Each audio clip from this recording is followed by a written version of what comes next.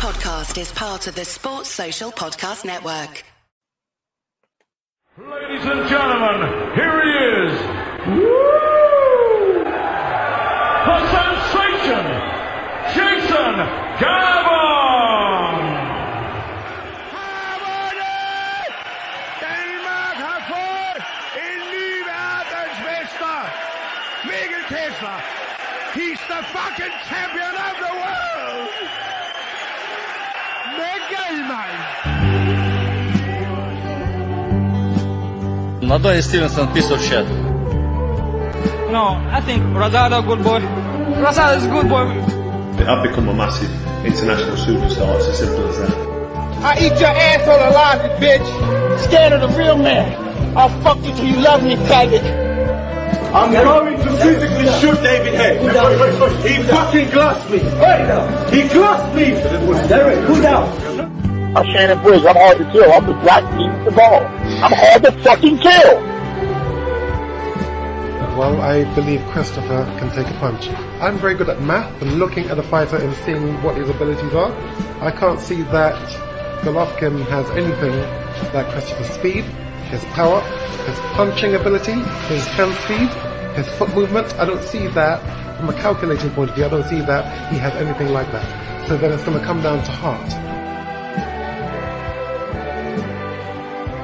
I spoke to Joe Gallagher, they don't want to fight Carl Frampton. And the bottom line is, no disrespect to Prosper Anchor, these guys aren't good enough to face Carl Frampton. I'm the best heavyweight champion in the world. I'm have WBC with me. I'm undefeated champion. Undisputed champion. I want who next? He's got my dinyl-ribonucleic acid.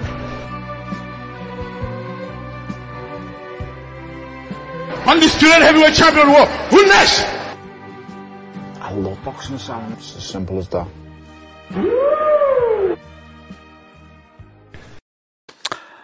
Welcome, everybody, to the 426th edition of the Boxing Asylum Nuthouse.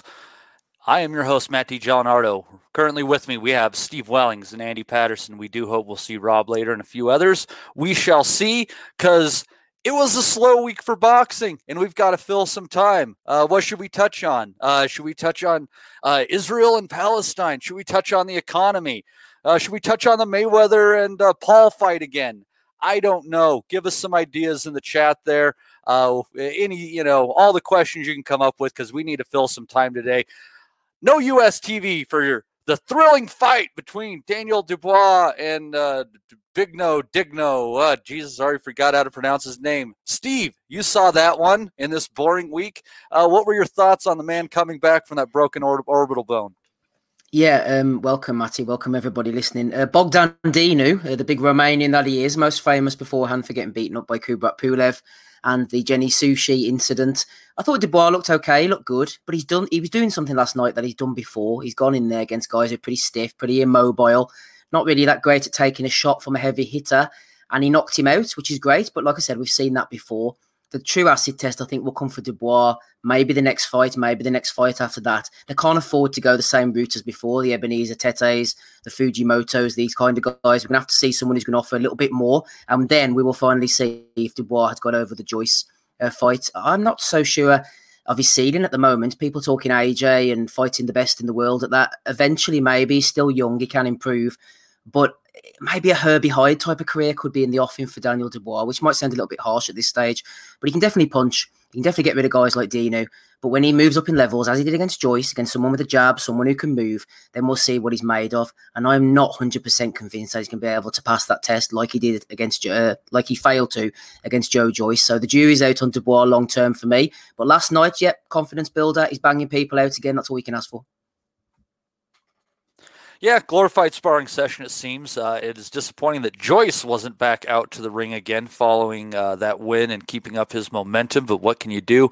Andy, what were your thoughts on this fight and the few others that you saw over the weekend? Andy's going to give you guys a bit of a recap here because he was watching the obscure shit that wonderfully graced his screen in this dull week. Yeah, dull week indeed, mate. That's what it was. I say I refused to watch that BT card. So say I've got this thing now, right? I'm not going to watch domestic stuff if it's not appealing. So if it's not appealing and I know it's going to be crap, then I'd be as well just watching something else that it's probably crap and obscure, and you might end up getting something that was half decent. So that was it basically. I thought I caught obviously the main event for this. Interestingly enough, well, the commentary were kind of right on point with Trevor Bryant basically his name getting touted for a potential opponent next, just quite conveniently, considering he's got one of these Panamanian belts. Hellenius, maybe Manny Chargot maybe mentioned there last night as well. So did what we had to do. Took it to trash, ended it pretty early. He's only been with Shane McGuigan now, 3-4 weeks possibly. So gives him a wee bit extra time to start working with him again. Look forward to the next fight. I wouldn't be surprised if we go for a Trevor Bryant next, actually, to be honest with you. What else did we catch up with? I caught fleet moments. Chudinov, Leibenberg on Friday night. Leibenberg was left with kind of like face mass swollen up badly and stuff. I've sent you guys about that knockout of the year contender, that Roman Frez, big cruiserweight out of Germany. Actually ended his opponent, Kamel, right uppercut, round 5. Definitely KO contender of the year. So it's available on YouTube for anybody interested. Probably.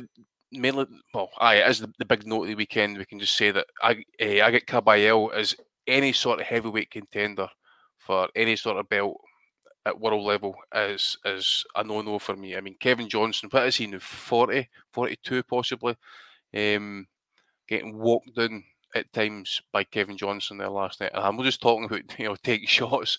I'm talking about Kevin Johnson actually throwing combinations and landing.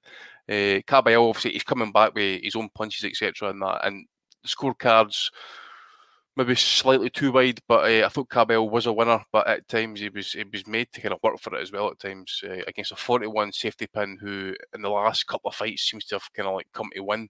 Other than that, mate, it was slim pickings this weekend. I'm no over hammered to be talking about this Floyd shit as well. Like, so if you want to bypass me that one and wait for Rob to come on for that one, because he'll be all over that one. Like, yeah, man, I don't know what to say right now. It was a really pathetic week in boxing, but the rest of the month, it's looking pretty solid. We do have some great fights coming up, and we'll be able to preview a couple of those coming up.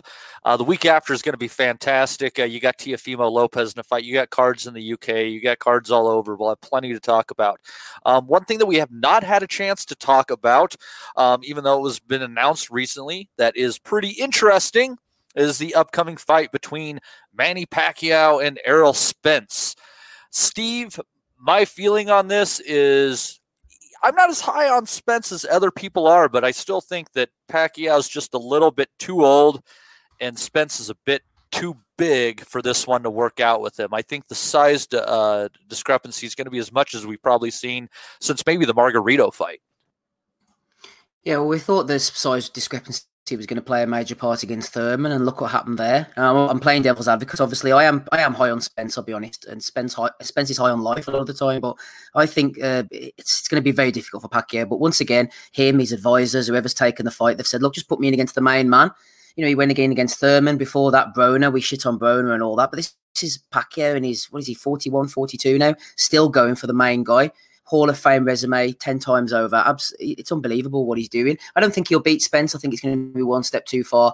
But I'm looking forward to it, actually. I think it's going to be interesting. Against a lot of people thought that he was going to get badly hurt against Thurman, and it didn't transpire that way. Obviously, dropping him in the first round, and he's still got the flashes of the speed, and he's going to be zipping in and out. But Spence just looks like a fighter. If this had been, say, he'd beaten like a no mark, rather than Danny Garcia in the comeback after the car crash, and we still weren't sure, the jury was still out on Spence, you could maybe make an argument, but I think he looked as good as ever against Garcia, considering he'd been out for 14, 15 months after the injury, and I thought he looked amazing. So I think it's very difficult for Pacquiao to win this fight, but full props to him for taking it. He's going for the main man. Crawford again left on the sidelines, and I reiterate the fact, people call me an anti-Crawford hater. My frustration with Crawford is born out of the fact that I think he is every bit as good as Spence, potentially, but his record doesn't stack up, and it's time to stop messing about, sitting on the fence, get out to Top Rank as quick as he can. As soon as this if he re-signs with Top Rank, then that's the death knell on his career. He needs to get rid of them, go over to Uncle Al, and make these big fights happen, because Crawford's career is slipping away. It's a frustration that I have with Crawford, his team, whoever's responsible for this, that he's fighting fighting these no marks instead of the guys over at the PBC. So let's get it on now. Crawford, they've been talking about Crawford Pacquiao for 5-6 years. Bob Owens was saying, oh yeah, it's going to happen. It's going to happen. Never happened. Uncle Al's made the fight yet again. So Spence, please be good. Exactly. But I mean, Crawford needs these type of fights, and this is Spence shining again, acting on his resume. Can't have Crawford ahead in the pound for pound rankings for me over what's gone down. And once Spence beats Pacquiao, he's going to be even more fermented up at the top alongside Canelo. So I'm looking forward to it. I think it's intriguing, it's interesting, and if Manny pulls it off, you're talking all time great sort of top. I don't know. I'm useless with these things like pound for pound, but sort of top 10 status, top 5. I don't know, whatever. Stick him wherever you want, but it'd be one hell of a comeback against someone in his prime. But I'm definitely going for Spence, Matty. What do you think? My hunch on what's going to go on here is that Spence is gonna either rough him up on way to a decision victory or stop Pacquiao. There's one thing, despite the victory against Thurman, that stood out to me, and that is that Manny said there was a right hand Keith caught him with in the 11th round, and he said that's the hardest that anyone had hit him since Margarito. And Spence is much bigger than Thurman. You know, Thurman is welterweight's welterweight. Spence doesn't finish his career at 147 pounds. And he's going to be just fine at 154, and he'll be only barely undersized at 160. With him being able to cover the left hand a little bit better out of the southpaw stance, not taking away, but diminishing Pacquiao's best weapon, and the size being so strong, knowing that he's not going to be able to stop Errol Spence. I really think that it could be competitive, Andy, but I think it's clear Spence, clear. But I mean, kudos to Manny for taking such a fight. Well, without doubt, as for chances, I'd say you got to give Manny something like maybe like a 30% chance, possibly. Maybe that's a wee bit too generous, possibly. I'd love to see him do it, like just to kind of roll it back one more time. But I've got to say that what is Spence rehydrating to like 160? You know, maybe the kind of like low 160s. That said, again, you just wonder as well with Spence having to make the weight. How is he making it? Is he cutting it, leaving it too late? If Manny can just target the body early, you know, just dig a few good early shots there, it could come to stamina at the end of the day as well. But I agree with Steve. You know, I was surprised as to how good Spence looked coming off injury, to be honest. So in that regard, I'm probably kind of like, you know, more kind of like detailed my thinking, because I agree, as if he come in there and just kind of like beat up a no one, you're kind of like you're giving Pacquiao more a chance. But without doubt, just considering, you know, what he come back from, and Pacquiao is 41, 42. Yeah, without doubt, you got to say Spence is going to win the fight. I'm going to say possibly a 117, 111 on the cards, but.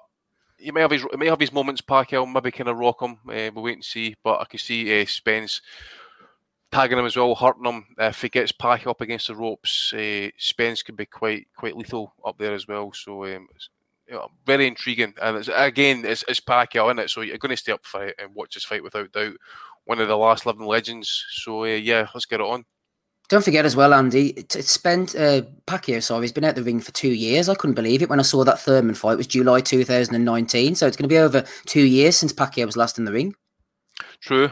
We don't know what he's doing outside the ring and that as well, anyway. But you know, it's no fighting fit at least. But yeah, who knows, mate? You just wonder as well as if Manny kind of like somehow lands one of those kind of left hands, just tests those new teeth of Spence, you know, maybe you know, cracks the posts that got installed there. You never know. Might get him thinking. But yeah, it's an intriguing one. Like, it's definitely an intriguing one. I mean, I'll tell you what, actually, if he was to pull it off, he just needs to call it a day after that, retire, just go out in his laurels after that one. Like, but sadly, I just think even though one lose or draw, I can see him just, you know, keep fighting once every 18 months now. It's going to keep some money coming in. Can I just mention another thing as well, Matty? I know, of course. Fill the time, Steve. Fill the time. It's a tangential point, but we haven't mentioned this guy, Keith Thurman. Obviously, he's been injured. He's been out the ring, blah, blah, blah. But I'm looking at the box rec here.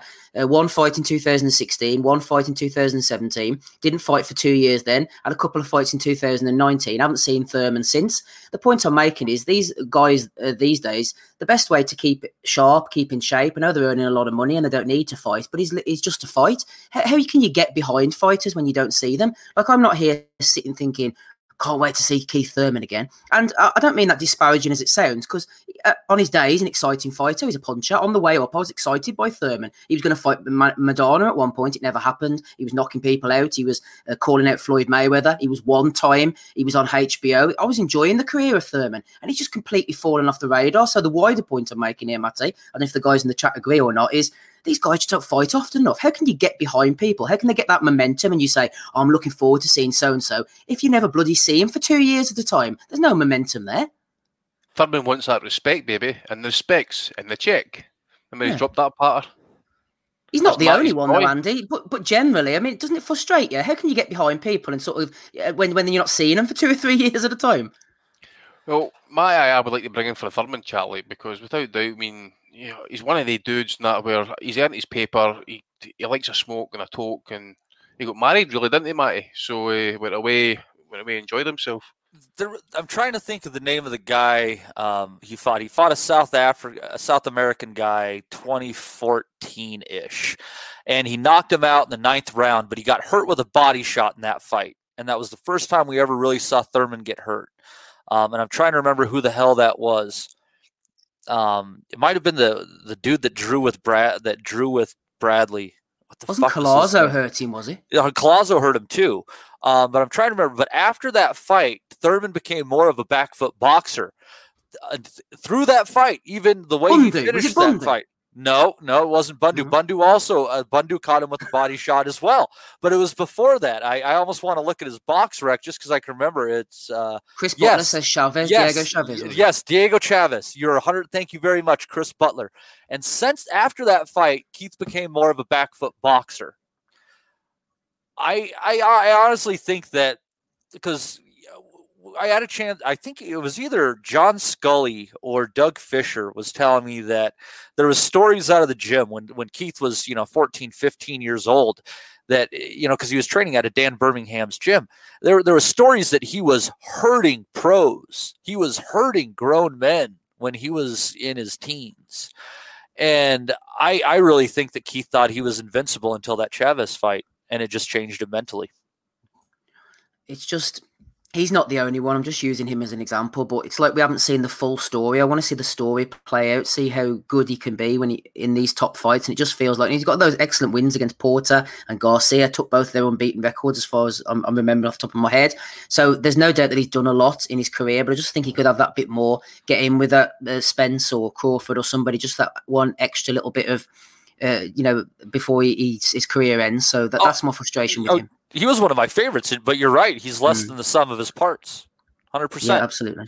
What about drug testing? They're saying about drug testing. So I don't believe there's going to be any drug testing between Pacquiao and Spence, man. They're going to come in roided to the gills, them two boys. Acid meth, bitch.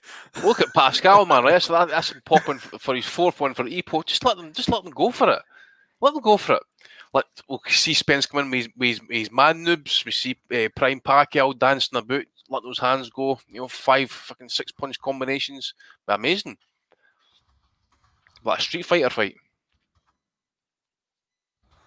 I honestly think that I think the argument is worth having that maybe for a lot of performance enhancing drugs are just science involved in sports, and the idea of trying to blunt science is just ridiculous.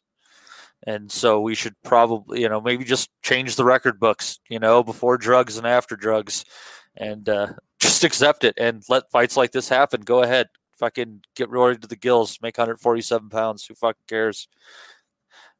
Would you watch the roided fight the roid, Steve? Did you watch Pride back in the day?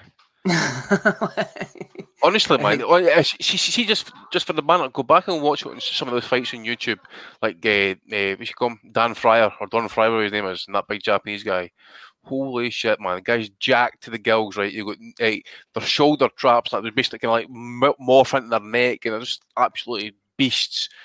Soccer ball kicking everybody. It's just absolutely manic. Seen guys like arm locks with the opponent lays back on the ground, just pick him up off the ground and body slam him top of his head. It's just absolutely manic, man. That's prime Royd era. I think at the lower weights it's not too bad, but I know it's the old cliche, but once somebody gets badly hurt and the other person's been on roids or something, that's when the shit's going to hit the fan, especially with heavyweights. And that's some of the shit they're coming in with. I mean, look at Pascal. He was coming in with all sorts of things. They said, I'm sure I heard somewhere he failed on 3 and then it was the 4th one that caught him. And he's trying to say that he's been clean all this time, but everyone's had suspicions about Pascal. But I think Badou Jack's still fighting tonight, isn't he, Matty? I think isn't he still fighting somebody? Yeah, he's fighting an undefeated Venezuelan kid, and but there's nobody really on that kid's record. Lots of knockouts. It's my hunch is obviously Badou Jack's going to win. My feeling is that he's going to end up going to a decision though, because Badou Jack always finds a way to not look phenomenal. A draw. Have you actually seen that guy's face on BoxRec? I've just seen it, Andy. It looks like an accountant, man. That's what I was thinking. This, never mind YouTube boxing. This is LinkedIn boxing, man. He's got a suit on or something, hasn't he? El Dinamita. No way, he's 33. He looks about 45, man, sitting at the desk. He's definitely going about the door trying to sell his dodgy insurance, that one. He'll have his the number for his personal injury law firm on his ass during the fight, Fake mortgages and shit. Perfect advertising. Donny boxing. Oh man, jeez. So yeah, we do have that card coming up again tonight. Going back to Manny Pacquiao, as much of a Mayweather fan as I am, isn't it something that Pacquiao's still taking on these top tier challenges, only a couple years younger than Mayweather, who's fighting YouTube sensations? I think that does speak volumes, and I hate admitting it because I'm not a huge Pacquiao fan, and I love Mayweather. You had to bring that shit up, eh? I'm raging about you, by the way, bringing that shit up. Suck my dick. No chance, because, I actually enjoyed waking up this morning. I actually got along the line because I've been working like a beast all week, right? So I checked my phone, going on Twitter and that, I'm saying to myself, and actually people got up this morning, like, looking for the highlights of the fight, not realising the fight's actually tonight. So I'm actually pleased to see that there are a load of casuals that they actually want to kind of catch up with this shit, whilst they're just, like, giving Pacquiao Spence a wide berth. So, aye. You want to bring that shit up? Come on, Matty. Hey, well, I told you to wait till Rob gets here for that shit. Jarrett Hurd is on, Yeah, I mean, it is what it is. I mean, where's he at these days? Because I told you all as well that he had a short prime. I said he had a short at 154 at least. He had a short window about 2-3 years of prime because of the way he fought Luis Arias. Was a light middleweight as well coming up. Yeah, but so is Jarrett Hurd. He looks to fucking look killer, man. Yeah, he was big for the weight, but nonetheless, Arias hasn't been stopped.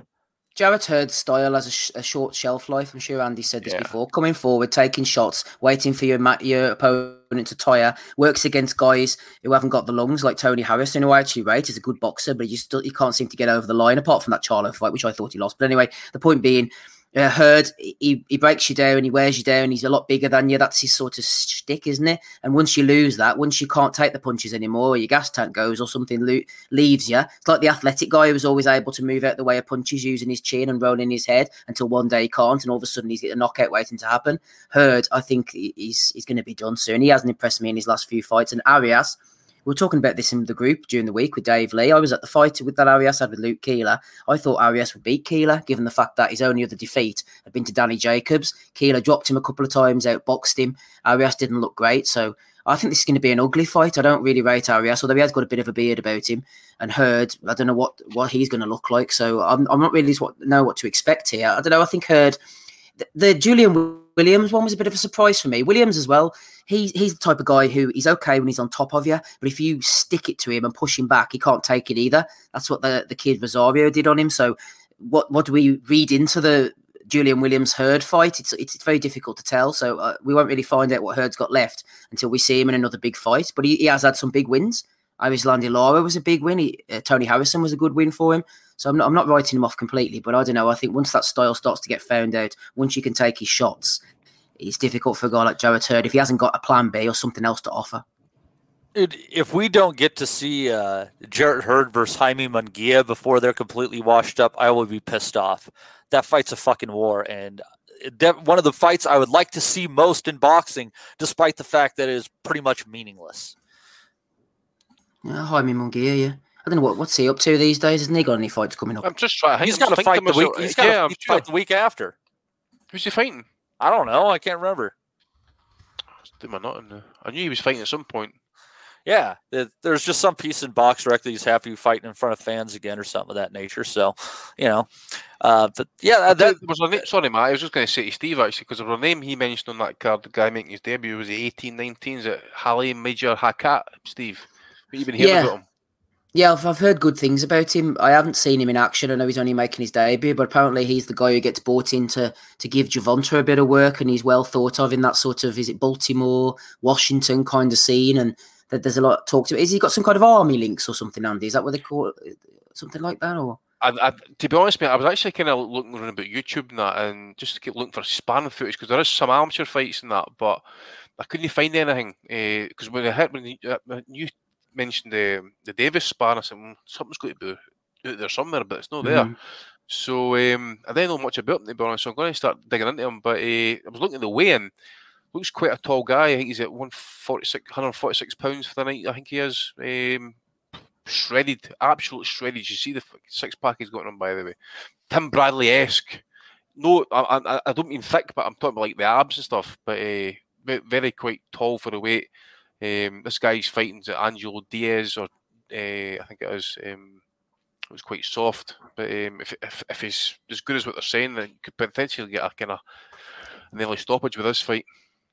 And they're not going to mess about either, because if he's fighting under Floyd Mayweather promotions don't tend to hang around. It's sink or swim in it. We've seen with guys like Gabriel and Jay Leon Love. They throw you in and see whether you're ready or not. Gervonta Davis is obviously a swimmer.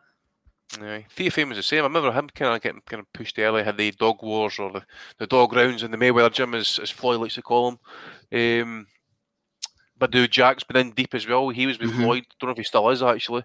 Remember all the horrid cuts he had in that. Groves, all the type of fights. Davis, he's obviously had him for. Shout out to Ryan Deal for dropping us a $5 into the super chat there.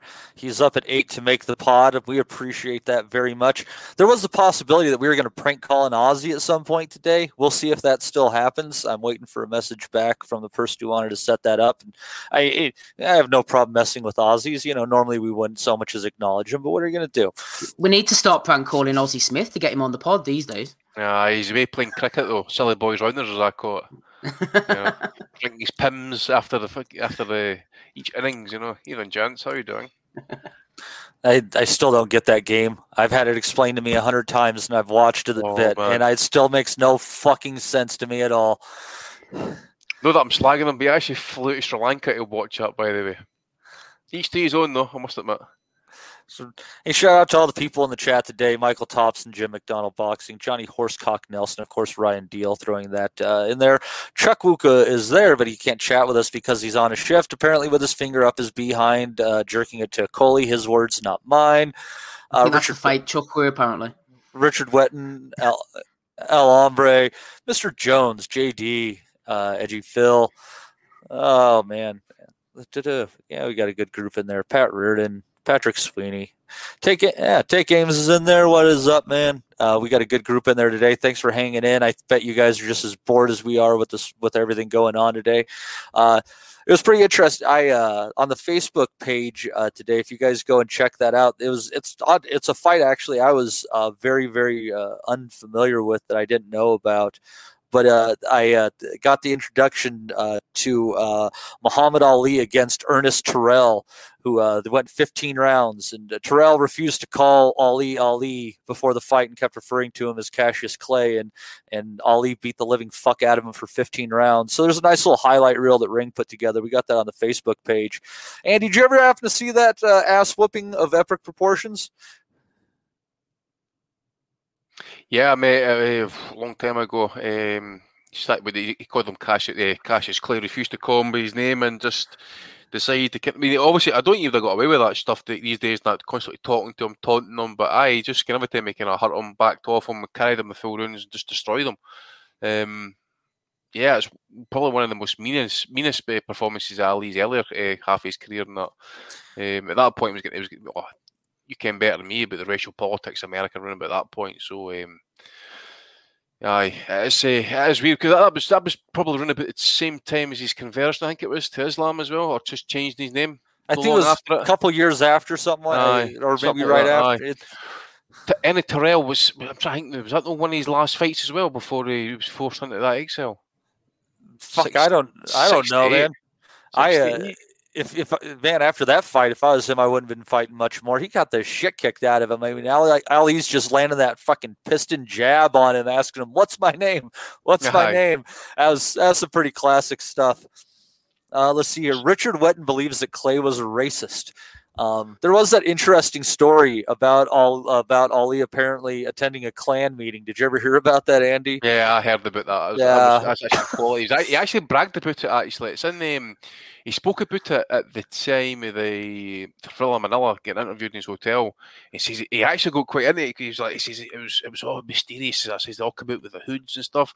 Now I'm not going to use Ali's language now because it does involve some racial language now, but. He was having a bit of a chat with these Klan guys, and I think Ali was actually asked to speak, and he's like talking like so how white birds should basically, marry with white birds, with black birds, black with blue, blue with blue, and black with black, and all that sort of stuff. And then the Klan guy says, "Well, we'll string up the, you know what," and just all that kind of joke and stuff like that. But the way he spoke about it was like I kind of bragged that kind of like this black guy just walked right into a Klan meeting. Only he would probably get away with that, to be honest with me. But it was quite mysterious listening to him talk about it.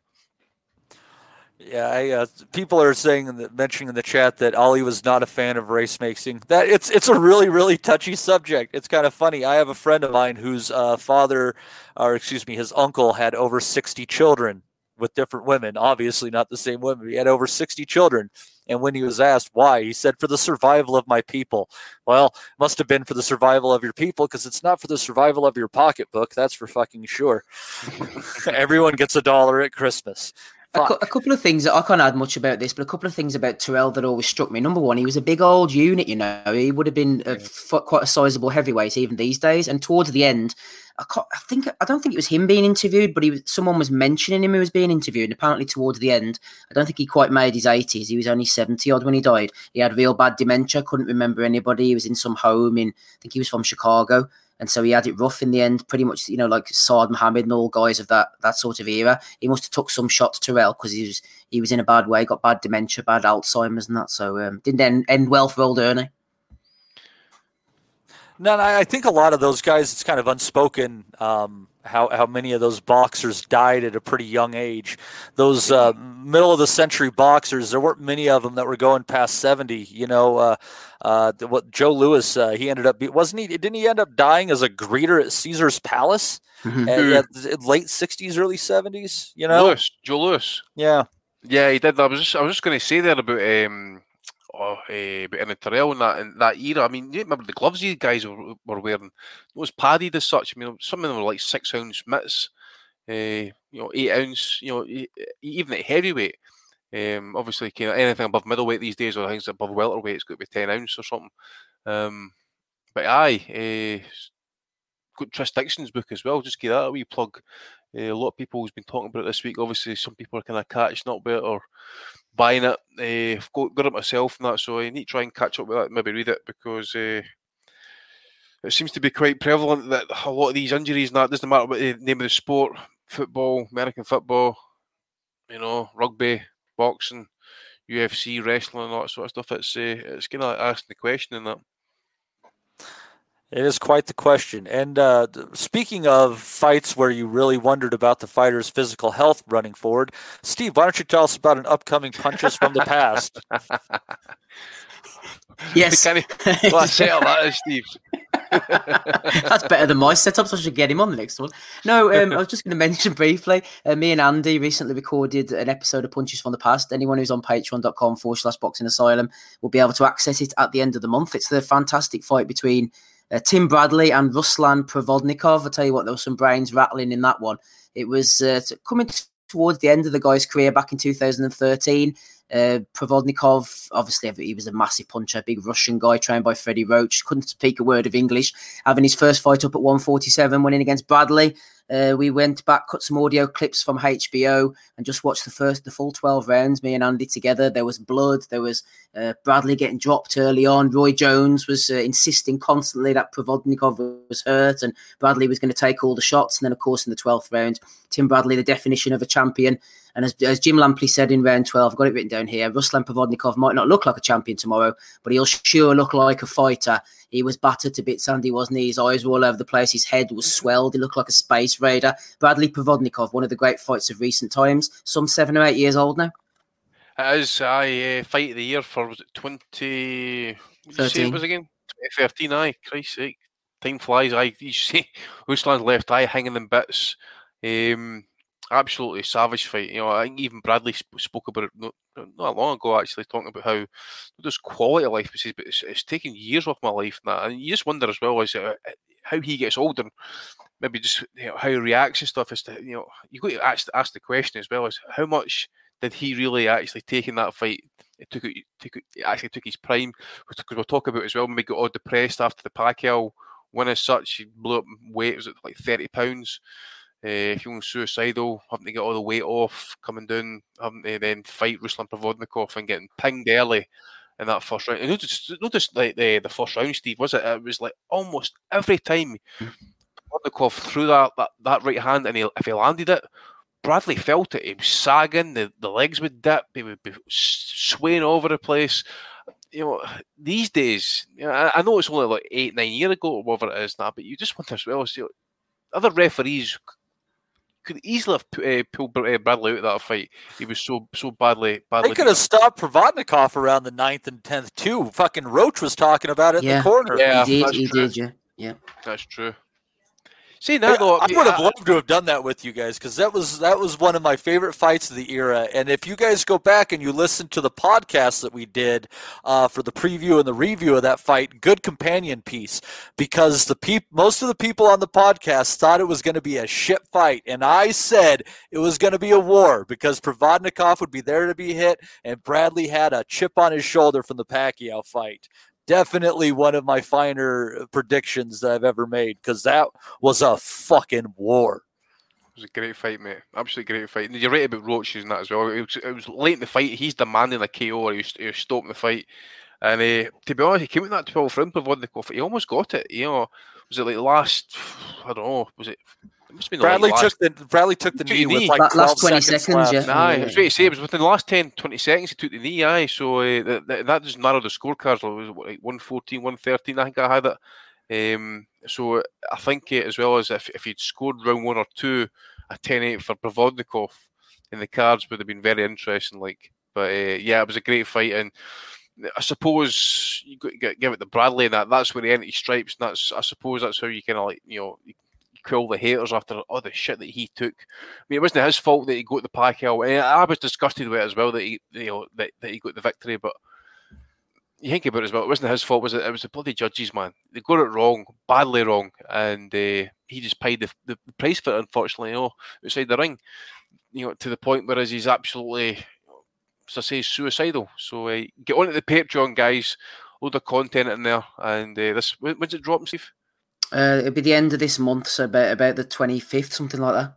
Yep, and plans on their way for the next one as well. So get on the Patreon, get on the Facebook Patreon page as well. Only subscribers, and let's see that paper, baby.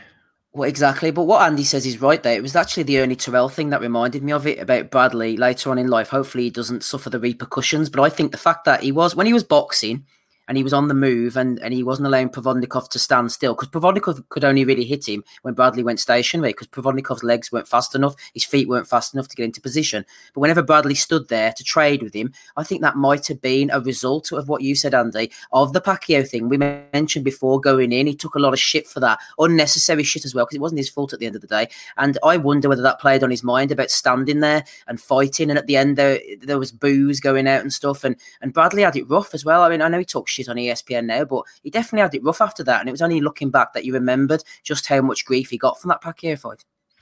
Yeah, looking through the old interviews and stuff, it was even like after he retired, he still kind of talks about it. We've mentioned his wife kind of like pulling him through it. He was really at a point after that fight, I believe, that he was actually reading everything that was getting said about him, about that fight. If you look at the that was at the time when Bobby, what's his name, used to kind of collect all the scorecards and that every Sunday morning.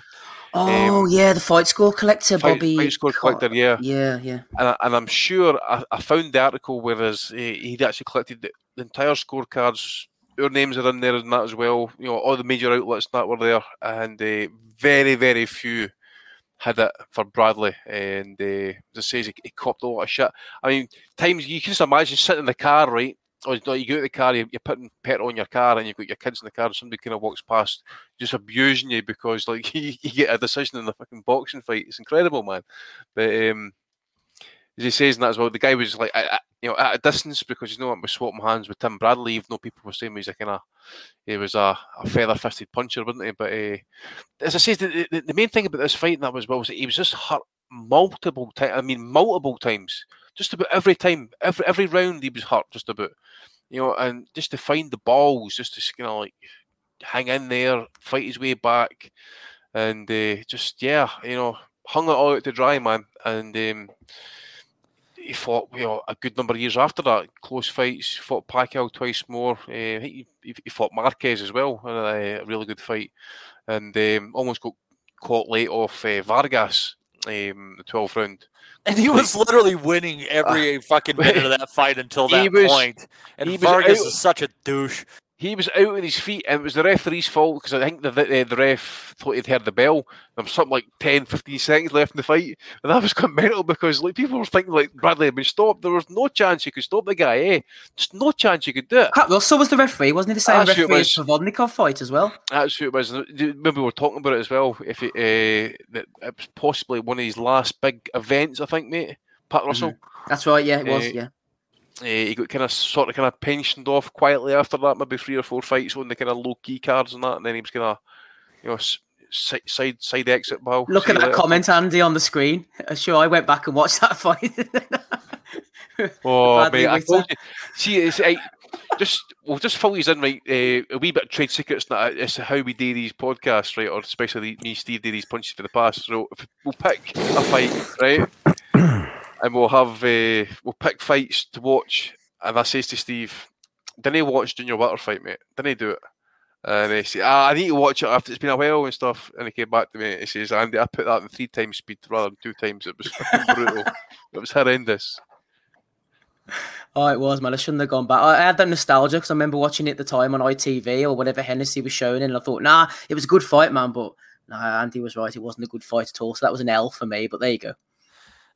And Rob Kelly is joining us under the pseudonym Juan Payday today. Rob, good to have you on here. We're talking Bradley Provodnikov, pimping out the new punches from the past episode. That's Juan Payday. Juan Payday. Payday. I know that. God, for fuck's sake. Motherfuckers don't even speak Spanish. Yeah. Hey, speaking of another fight, we're filling time. It's the shit week in boxing. That's not Spanish. That's Mexican. I was speaking to it. You didn't know.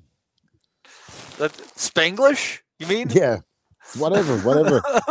Hey, if I were to tell you to go back and watch the first fight between Juan Manuel Marquez and Juan Diaz, would that give you a simi boner?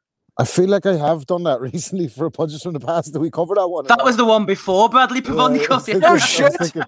I feel like I've definitely watched it during the pandemic. I've watched a lot of Marquez and Barrera actually, and Morales and all that during, especially at the early part of the pandemic when there was fuck all actual boxing on. So, well, let's pimp that one out too. Yeah. Pimp my right. It's a culture, isn't it? Yeah, pimp my Patreon. Everyone's pimping something. Pimping ain't easy, but it sure is fun. All right. I'll give you I'm on the fire pit job tonight. I don't know how to fucking turn this camera around. I can show you my fire pit. Hey, what's the BA brackets here do? That's just me bad. Oh, right, I have to go for the aerial view, you know what I mean? I'm on the fire pit tonight. That man can pimp a butterfly.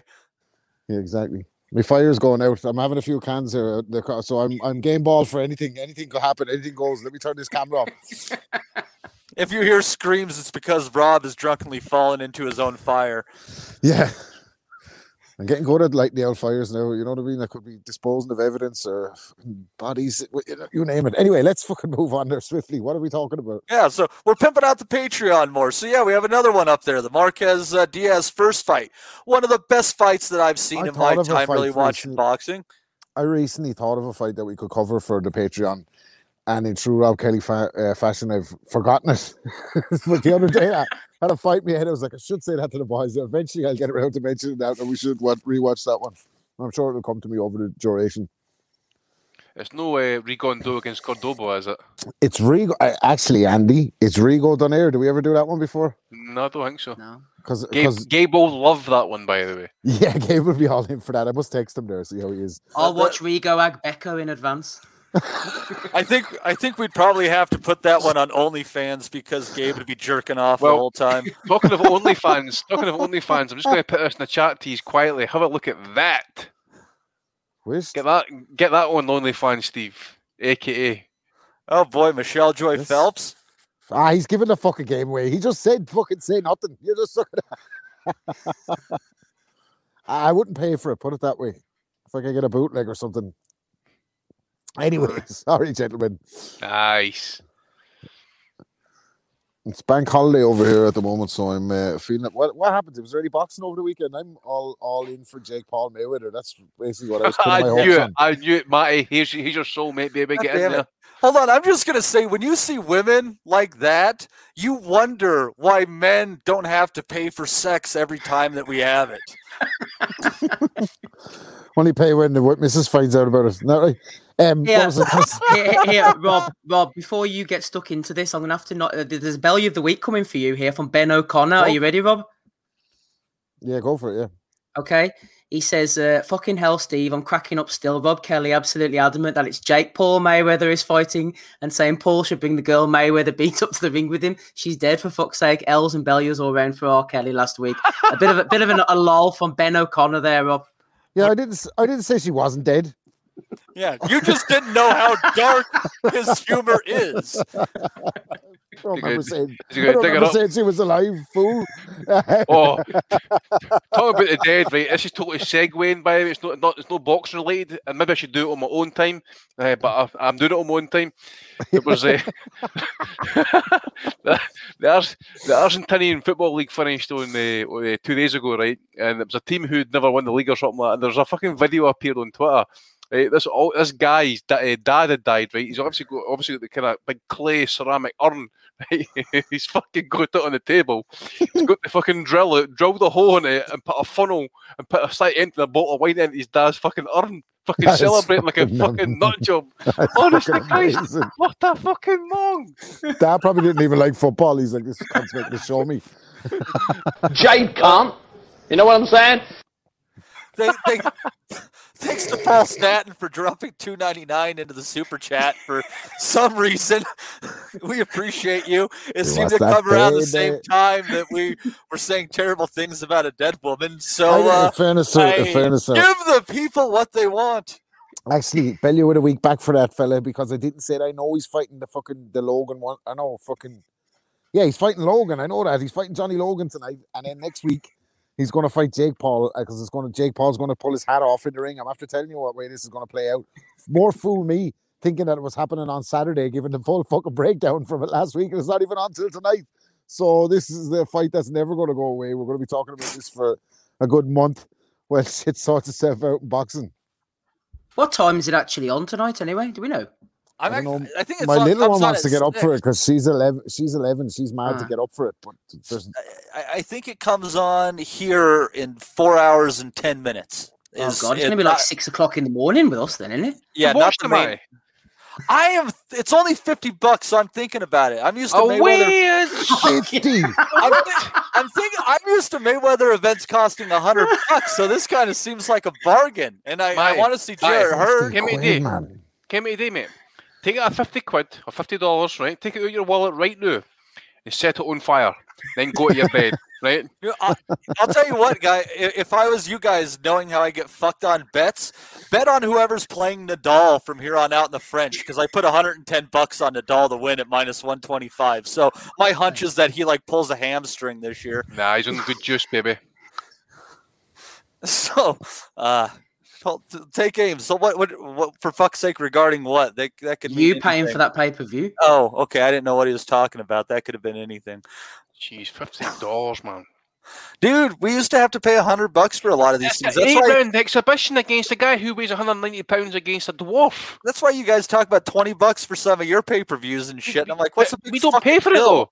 We don't pay you for got it. your fucking Inferno twigs going. You I fucking... don't. Me, Steve's Team Stream. We don't. Team Stream, we baby. don't. Yeah, we don't do Inferno twigs.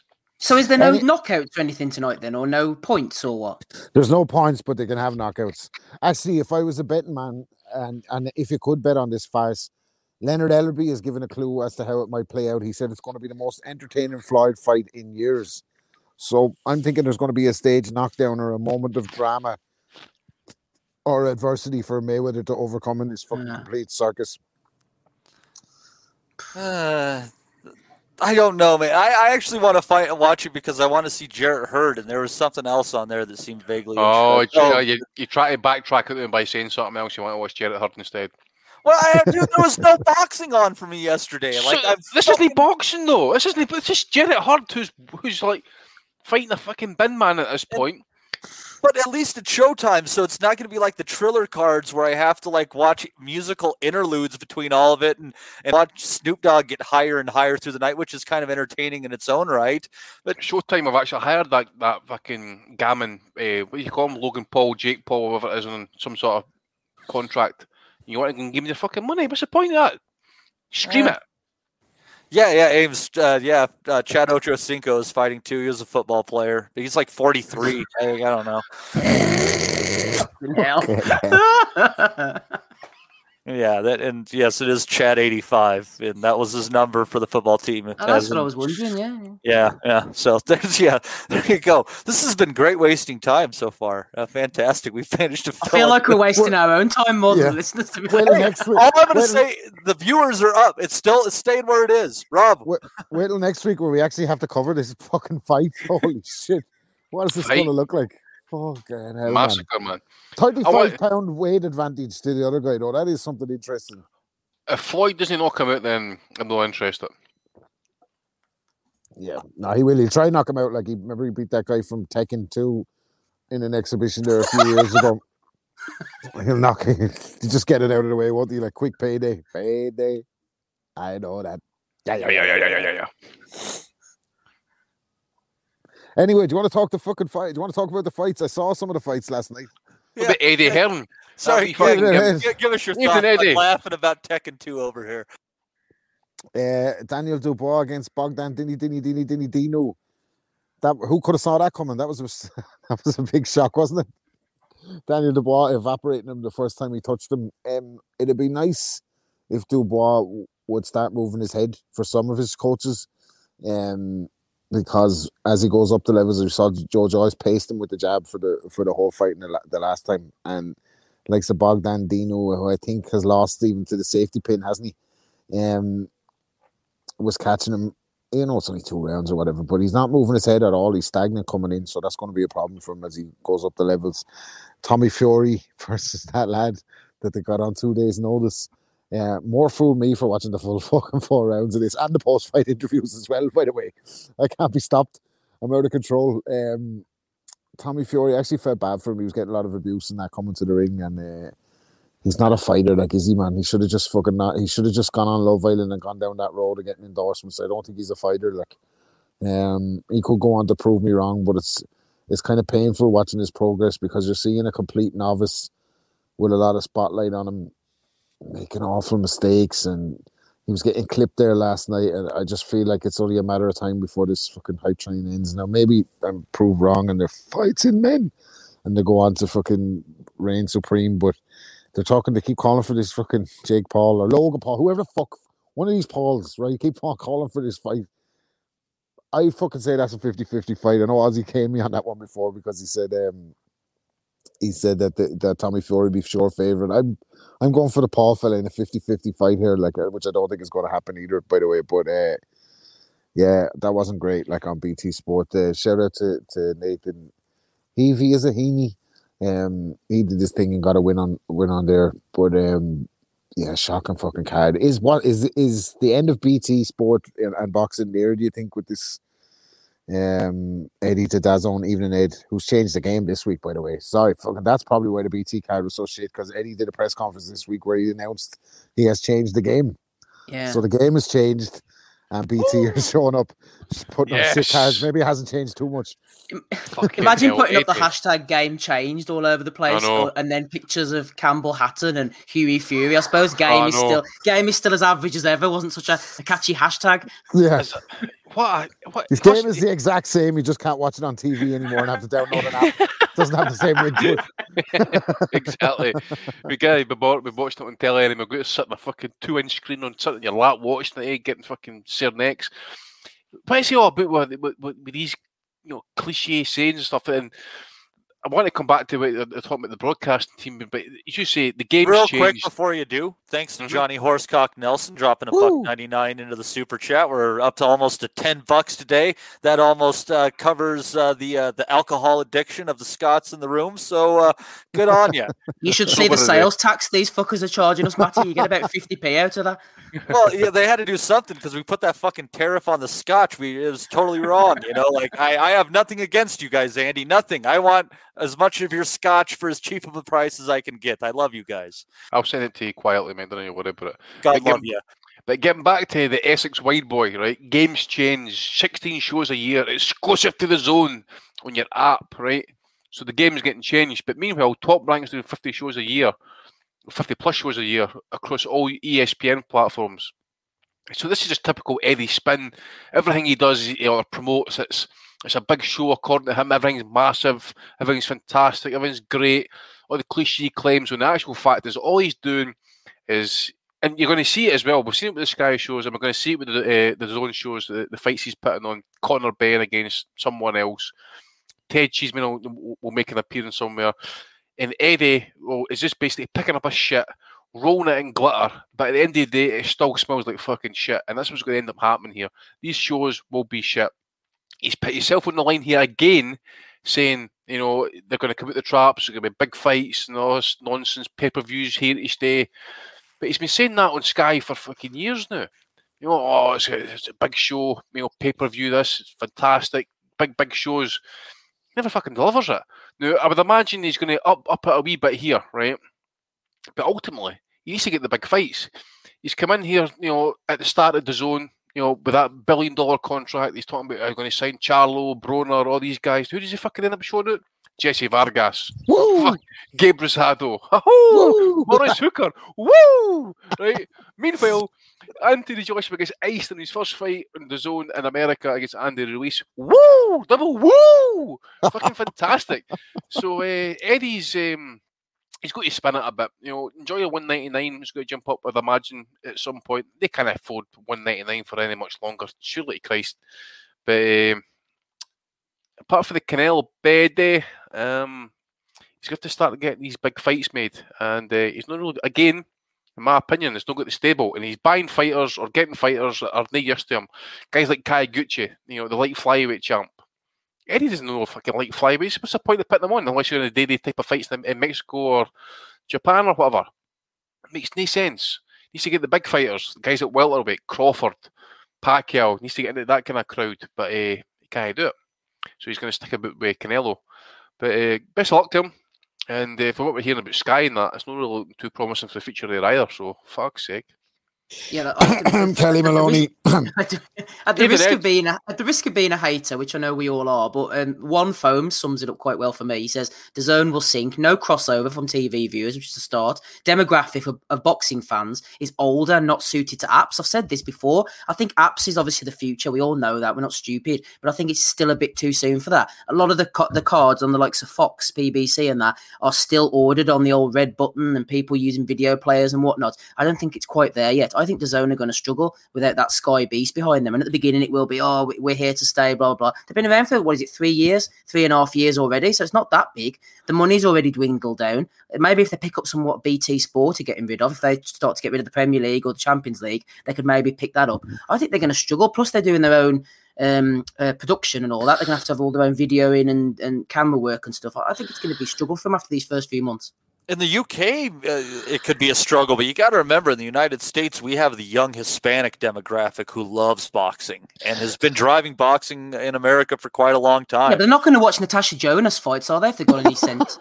No, but if you look at some of the fighters that he is securing, that it looks like Eddie, even in some of the fighters he's feeding to these people, he's looking at some Mexican talent clearly.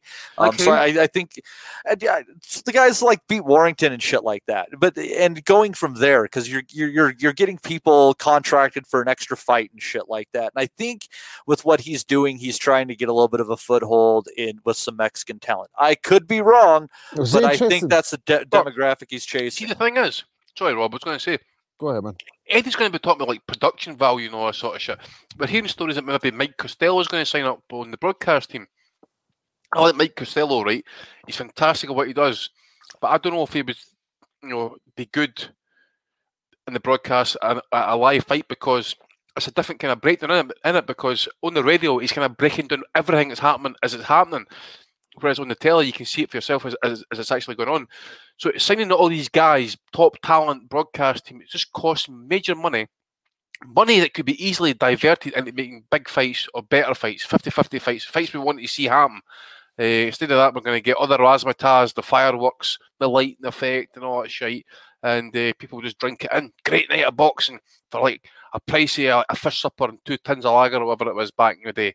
But that's what we're going to get. That's definitely what we're going to get, and the value, I think, will be like what we're going to get on Sky for the last 3 or 4 years, with maybe a sprinkling of good cards here and there. It's interesting because the Gad of all people was on Irish radio this week discussing this on Off the Ball, the sports radio channel. And the presenter, I can't remember his name, it wasn't that other fool that asked Roy Jones about the cockfighting, it was a different guy. He said it's going to make a big difference to the casual supporter when they haven't got that solid week of build-up that you get on Sky Sports News, where their big fights are everywhere for the week, and you may even be able to coax out the likes of Tony Bellew or something to give you a comment here and there on the fights that are coming up. But that's a big point they're missing. I mean, how the fuck do you replicate that cable television or satellite television model of pumping out the advertising for the whole week, like basically drawing in the casual supporters to go and buy the pay-per-view? How do you replicate that across an app? The Gad seems to reckon that the DAZN are not that far away from getting Premier League rights. I'm not so sure about that. I've been hearing that fucking since the DAZN's inception, and they don't seem to be any closer to making any announcements on it. So I think that will... I mean, Sky Sports Boxing has benefited from the fact that the Premier League is on, because you get that crossover with the supporter. They go watch the West Ham or whatever, and they fucking pile of 20 quid on to see Anthony Joshua knock out some... Does it help netball? Yeah, not so far. I think we're going to be left with netball and Kelly Maloney doing it. I don't know. That might be a good combination. Who knows? That might prove to be a great combination. But yeah, I don't see the DAZN. Unfortunately, call me a cynic, I don't see a big future for DAZN in the UK. Des put up an interesting one there, though, Rob, that I've said from the beginning as well. It has a Setanta Sports feel about it, even right down to the yellow colouring. 100%.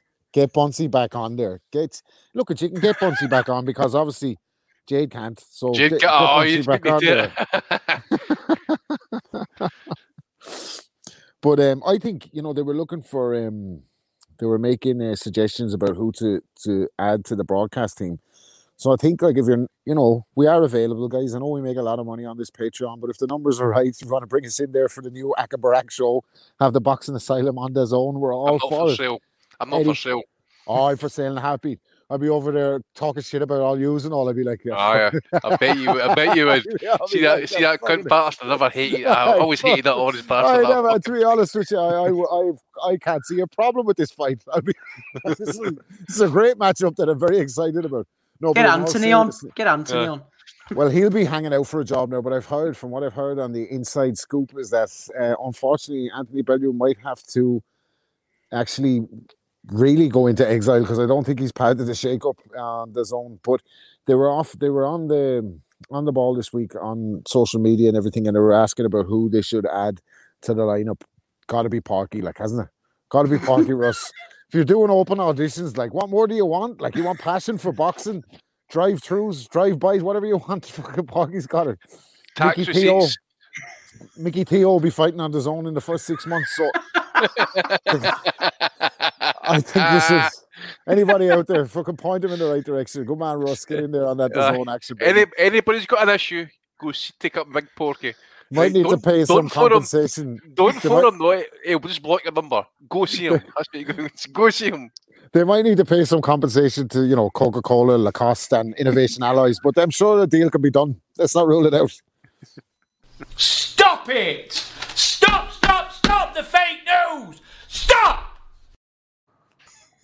Woo! I wonder if the kids ever got that chocolate chip cookie, by the way. That was fucking brilliant.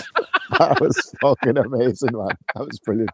He was eating them himself. He was eating them himself. His tenacity for the sport and his love for the sport, you gotta love him, really. At the end of the day, when all is said and done, like, his drive to keep going. He put out a statement on WhatsApp to say that he was taking a break after doing 47 videos for May, and then sent me a message the other day with 6 videos from June. So he's back more times than Mayweather after retirement. You gotta give him a back there times Sinatra, man. Jesus, Sugar Ray Robinson combined. Yeah, he's like five-time Innovation Alloy champion. He's a good lad.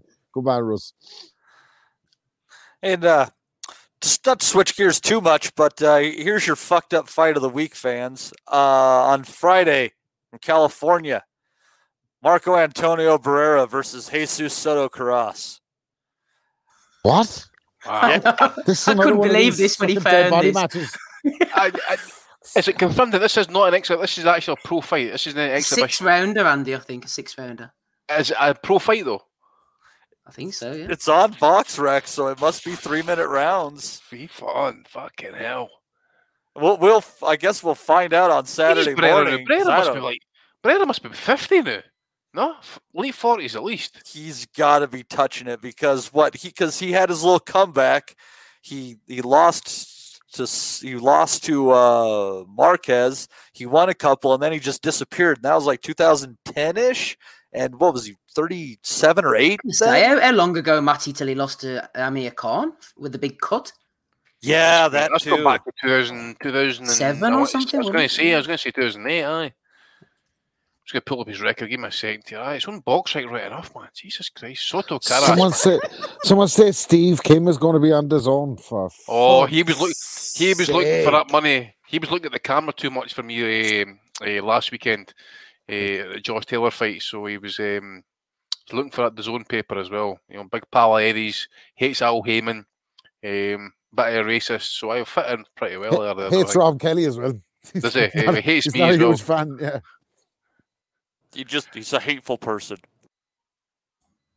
I'm just looking at Soto Carras' record, actually. He fought fucking everybody, dude. Everybody. Right? But he's also been assaulted a fair times in those fights. I mean, Kamagai, I mean, fucking hell.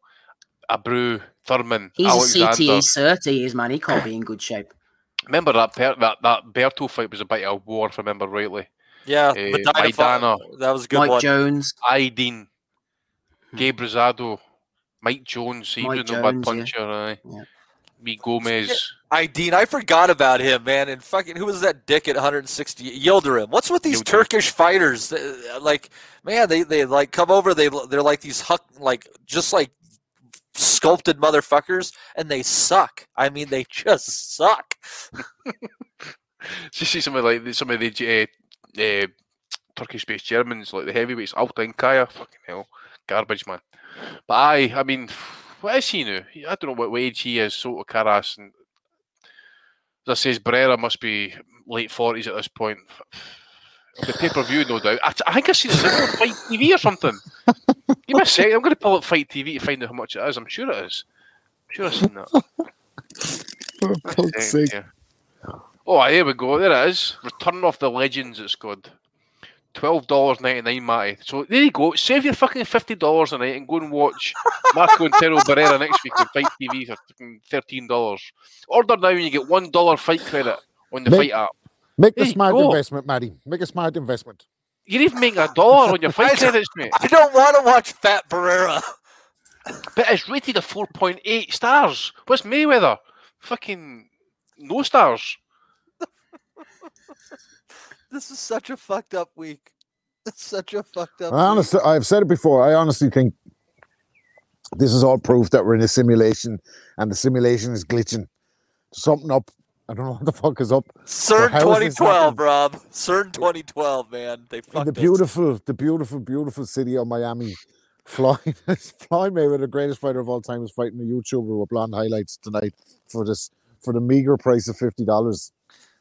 Fucking don't do it, Matty. In another timeline, Julio Cesar Chavez has exceptional work ethic and is the undefeated light middleweight champion of the world.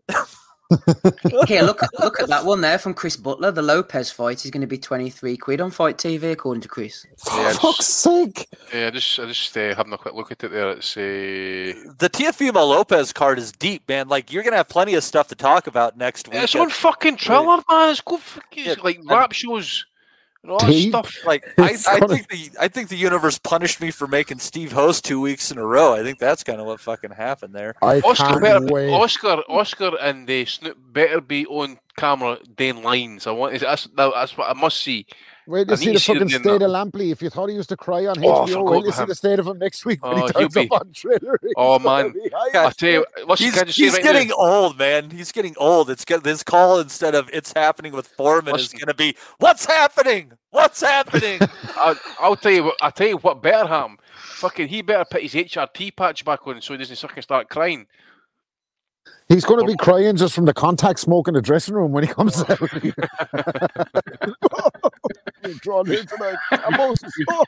We saw punches.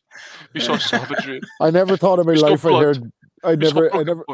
Never in my life thought I'd hear Jim Lampley have a portion of the fight where he has to go to Snoop Dogg instead of fucking Harold Letterman. I've got a story for you, right? Again, it's a quiet week, so we can get away with it.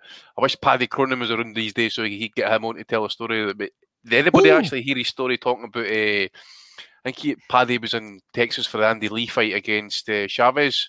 I think I'm right in saying that. That sounds about right, yeah. That stuff was such a fucking joke. Aye, right. And Mr. Lampley had apparently been seen in the hotel bar. I think it was after the fight or something. So he's had a few drinks and that with some ladies, a couple of ladies each side of him, etc. Well, you're on HBO. Of course it happens, man. He's earning the big money in that. Box office, baby. Fuck's sake. Maybe just dip in the pocket. Maybe the old man was lonely. Maybe it was a OnlyFans meet-up. You never know. So anyways, Paddy's still in the bar apparently, right? About 2 hours later, or like half, I forget how long later, right? Fucking the hotel door, the elevator doors open. Who walks Jim Lampley, right? Looking a wee bit kind of dishevelled and kind of looking like panicky, looking about the place, etc. So I don't know if he'd been dipped and maybe drugged, and if this just like stole his stuff and just he just kind of like woke up and just ran into the bar to find out if anybody is still there. But apparently he was looking a bit dishevelled after like departing the bar premises. I'm trying Apparently, Paddy Cronin called him in the lobby and said, "You dream of nights like these, Jim, but they very rarely happen." They very live up to live up to expectations. So, is Lampley really going on to Triller then? Is that right? Yeah. I signed up during the week then, aye. So was that fight before or after he got the glasses, which made him look like a middle-aged lesbian? Just think, Dave, had Al Bernstein on the last show drinking, I don't know, brandy, what it was, whiskey. First time in 40 years his broadcasting career. You've got Bernstein probably had his first three-way. You've got Oscar. You've got Oscar basically trying to marry Mike Tyson. Fucking 7-year anal backstage. You got Oscar in a dreadful state. He had his first 6-hole night. And then you've got fucking Snoop Dogg shouting, "Get me our fucking money, Jake." So it's funny. It's funny the way Oscar did a mic drop as well when he was on Triller. As if everybody was hanging on the edge of their seat to find out what Oscar De La Hoya's next move was or something. For fuck's sake! It was like, oh look, that poor old man dropped something. So is Snoop going to do like the Harold Lederman role then, Matty? Is that what he's going to be like? That's the statistics from the fight, motherfucker. Jim. I think it might be the first time in his life where Jim Lampley's been called the N-word.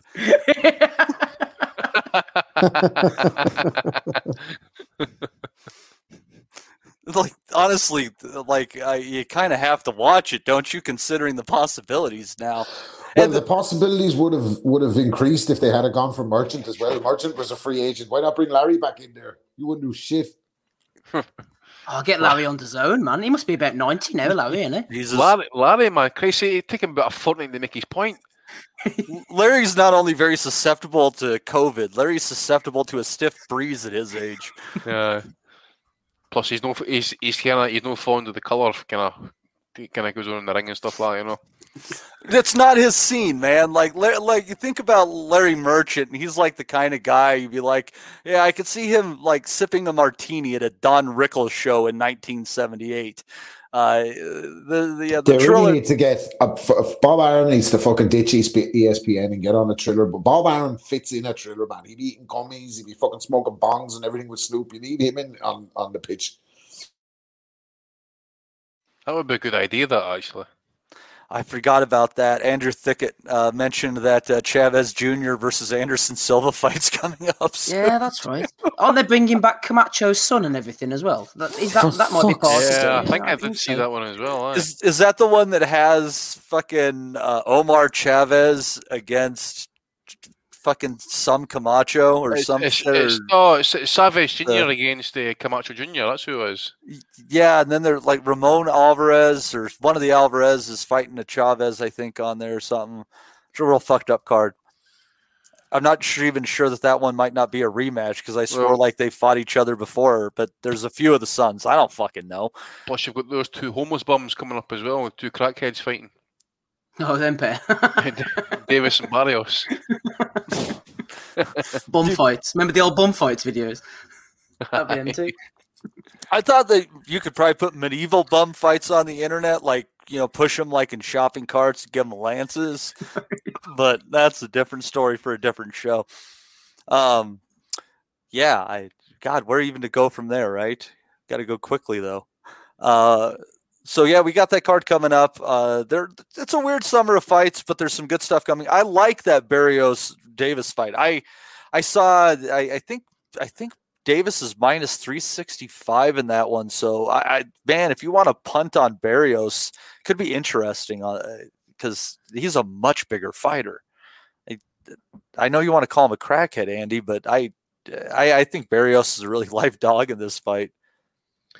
I did catch your betting talk there, mate. Sorry, I was just kind of distracted there. But yeah, obviously he's going to have the height, the reach. But again, you just think Davis's power is just going to be too much for him. I think this guy actually struggled in his last fight as well. I think as well. So I could potentially again as well as you wonder, you hope at least Davis is somewhat taking it seriously.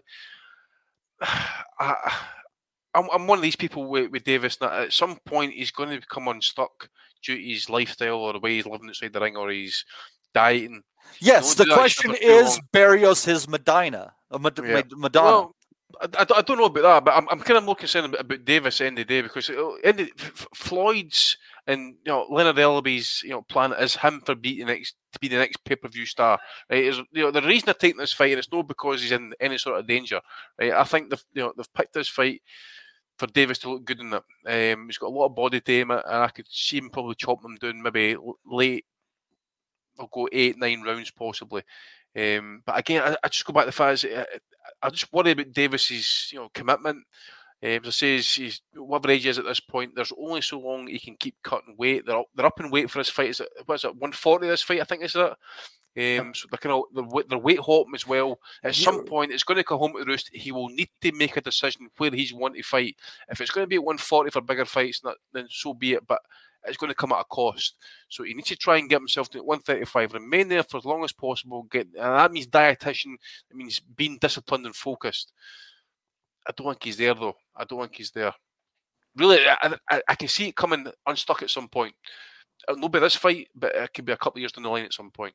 I think they know what they're doing. I think Barrios is a big guy. He can punch. He's undefeated. He fits the bill. He looks the part. Obviously, if you actually look at him, he looks like a baghead, but he looks the part on paper.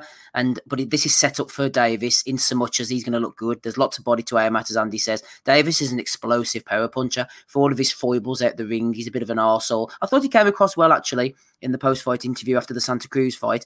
He produces what people want to see, highlight real knockouts. His name's trending. He's going around Twitter afterwards. People love him over there. I think he's going to be a massive star of the future if he can keep his shit together. No doubt about that. Davis's box office, I enjoy watching him. I look forward to his fights. As I mentioned earlier with Thurman, who's completely inactive, fighters of that ilk who've disappeared. Davis is out here again fighting relatively regularly. I know the Santa Cruz fight was a while ago, last October, but Davis is a future star if he keeps his shit together, and this is all set for him to bang another guy out, and I think that's what he's going to do later on. But he's going from a guy who was a featherweight, if not a junior featherweight, to a guy who is huge at welterweight, who's pressing 6 foot tall, who has a reach. If he shows a little bit of movement whatsoever, could make cutting that angle very, very difficult. Rob, I think that they might have set Barrios up or set Davis up for getting his ship pushed in. I think it could be a shocker. You're bringing me to training day now. I'm not going to do the impression. No, I don't. I can't see it happening. I think matchmaking is the key, like Steve said, and they're trying their very best to make Gervonta a pay-per-view star. And let's have it right. For everything that goes on it and the circus that goes with Gervonta Davis, part of the Mayweather stuff, part of the money team stuff, part of his own doing, part of his entourage, part of his lifestyle, part of his diet. When he's in the ring, he is fucking sensational. And he's very rarely put in a bad performance inside the ring. Most of his bad performances have come in outside at courtside where he's dragging the baby mom around by the neck and all that. Poor against Gamboa, though. He was poor against Gamboa. And I think he was poor on the Floyd Manny undercard, but that was when they had someone from his family kidnapped in Baltimore. Other than that, he's been pretty much sensational in every fight that he's gone across since Pedraza. Yes, I agree. You can't. It's only a matter of time before the lifestyle outside the ring will catch up on you. I don't think it's going to happen in this fight. I think he'll actually benefit from the fact that he doesn't need to cut as much weight, and they're probably going for Barrios for a reason. He knocks this fella guy out at 140 and makes him immediately more marketable. Already, the casual US fan seems to have taken to him. And I think he's fucking brilliant in the ring. And the talk is that he's even better than they're showing. So a couple of people have been saying behind the scenes that he's being held back by Floyd. That Floyd holds him back to a certain degree, and there's a bit of tension there. I said to you before, mate. Remember before his last fight, they did that build-up, and Floyd's doing all that flash talk. And I actually got to Gervonta talking. He came across quite well, quite thoughtful, quite a deep thinker and that. So I thought that was to his advantage earlier. Mayweather kind of taking the pressure off him a little bit and getting in the ring, doing the money team spiel and all that. But I think he needs to be his own man eventually, and I think that relationship will fizzle out at some stage. But I'm all for seeing this fight. I love watching him fight, man. And he's aggressive. He comes forward. He's fucking throws punches with bad intentions. He's it would be an interesting, I suppose, if he got derailed. But I think I'd like to see him hang around and just actually see how good he could be. But again, it's going to come to mentality and diet and all these kind of things and living your life. And he's going to run into some of these guys in and around there that are living the right lifestyle outside the ring. The likes of Tiafimo, certainly fucking Josh Taylor, those kind of guys. It's different levels in terms of the commitment and the dedication. But raw talent and natural power, he's there. And I just can't wait to see him fight. I think it's going to be a good fight, actually. I like Gervonta Davis, so I hope he wins. I hope he comes through, and I hope he kind of sets up a big career-defining fight for him and a mega fight for the fans. Yeah, I think it's going to be a good fight. I think he's explosive, and forgetting all the shit outside the ring, I think he's class. I look forward to his fights. He's one of the guys that I well, I don't stay up really for anybody, but I look forward to watching his fights the next day. I see a couple of the guys there just quickly. Matty saying in the chat about the Leo fight was close until he got sparked. He was pushing him close. It was only the 6th round though. There was still another 6 rounds of that fight to go, and I thought it was a one punch out the blue and a hellacious shot. But I think he was rough. Santa Cruz was in there, world champion, multiple weights, giving him work, giving him things to deal with. That's what you're going to expect against guys of Santa Cruz caliber. I thought Davis dealt with it pretty well. He was complaining at times. He wasn't afraid to get rough. I think it was a matter of time from what I saw of that fight. And yeah, it's going to be close against guys like Santa Cruz, but he dissected him halfway through the fight. I don't think you can ask for much more. I thought he looked good on that night as well. My feeling going into it is it just has so many parallels with Adrian Broner and a lot of the things that he did in his career. You know, he was getting massive praise for stopping Vicente Escobedo, Gavin Reese, Vicente Escobedo after Broner didn't even make weight. DeMarco. That was my Ponce greatest de Leon, wasn't it, mate? Ponce de Leon as well. De Leon beat him, I thought. That was a close fight. PDL, that was a fucking decision. I thought PDL beat him. Quintero got robbed. And the for me, there's also this parallel. If you look, there's these Mayweather gym fighters who have a history of looking on pretty good until they get sparked out. And there's, a little bit of, some kinks in their armor that you kind of see.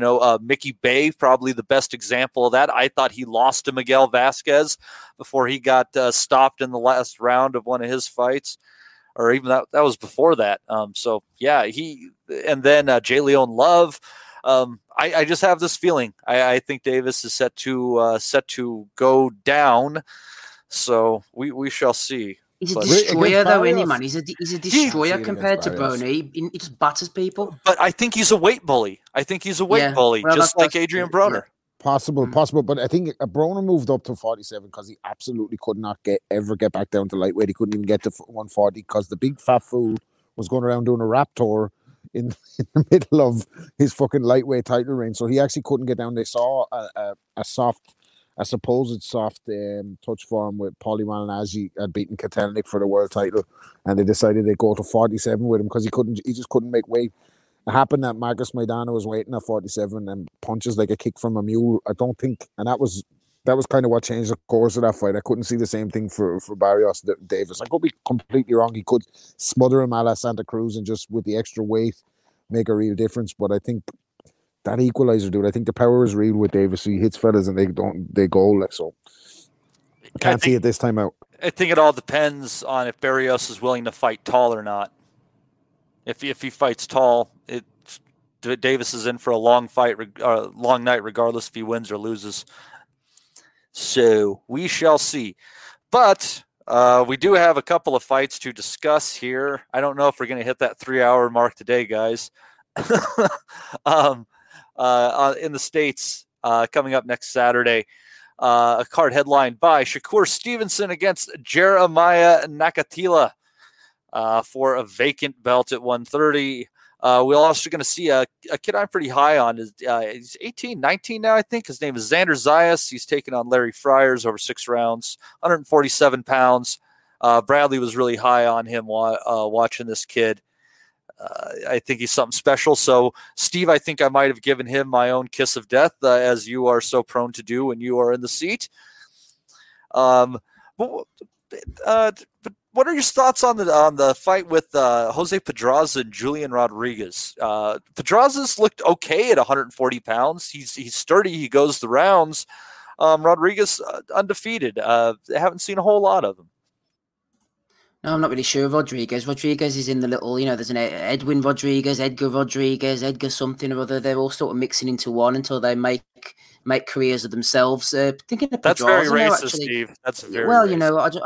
I just come off of it tonight.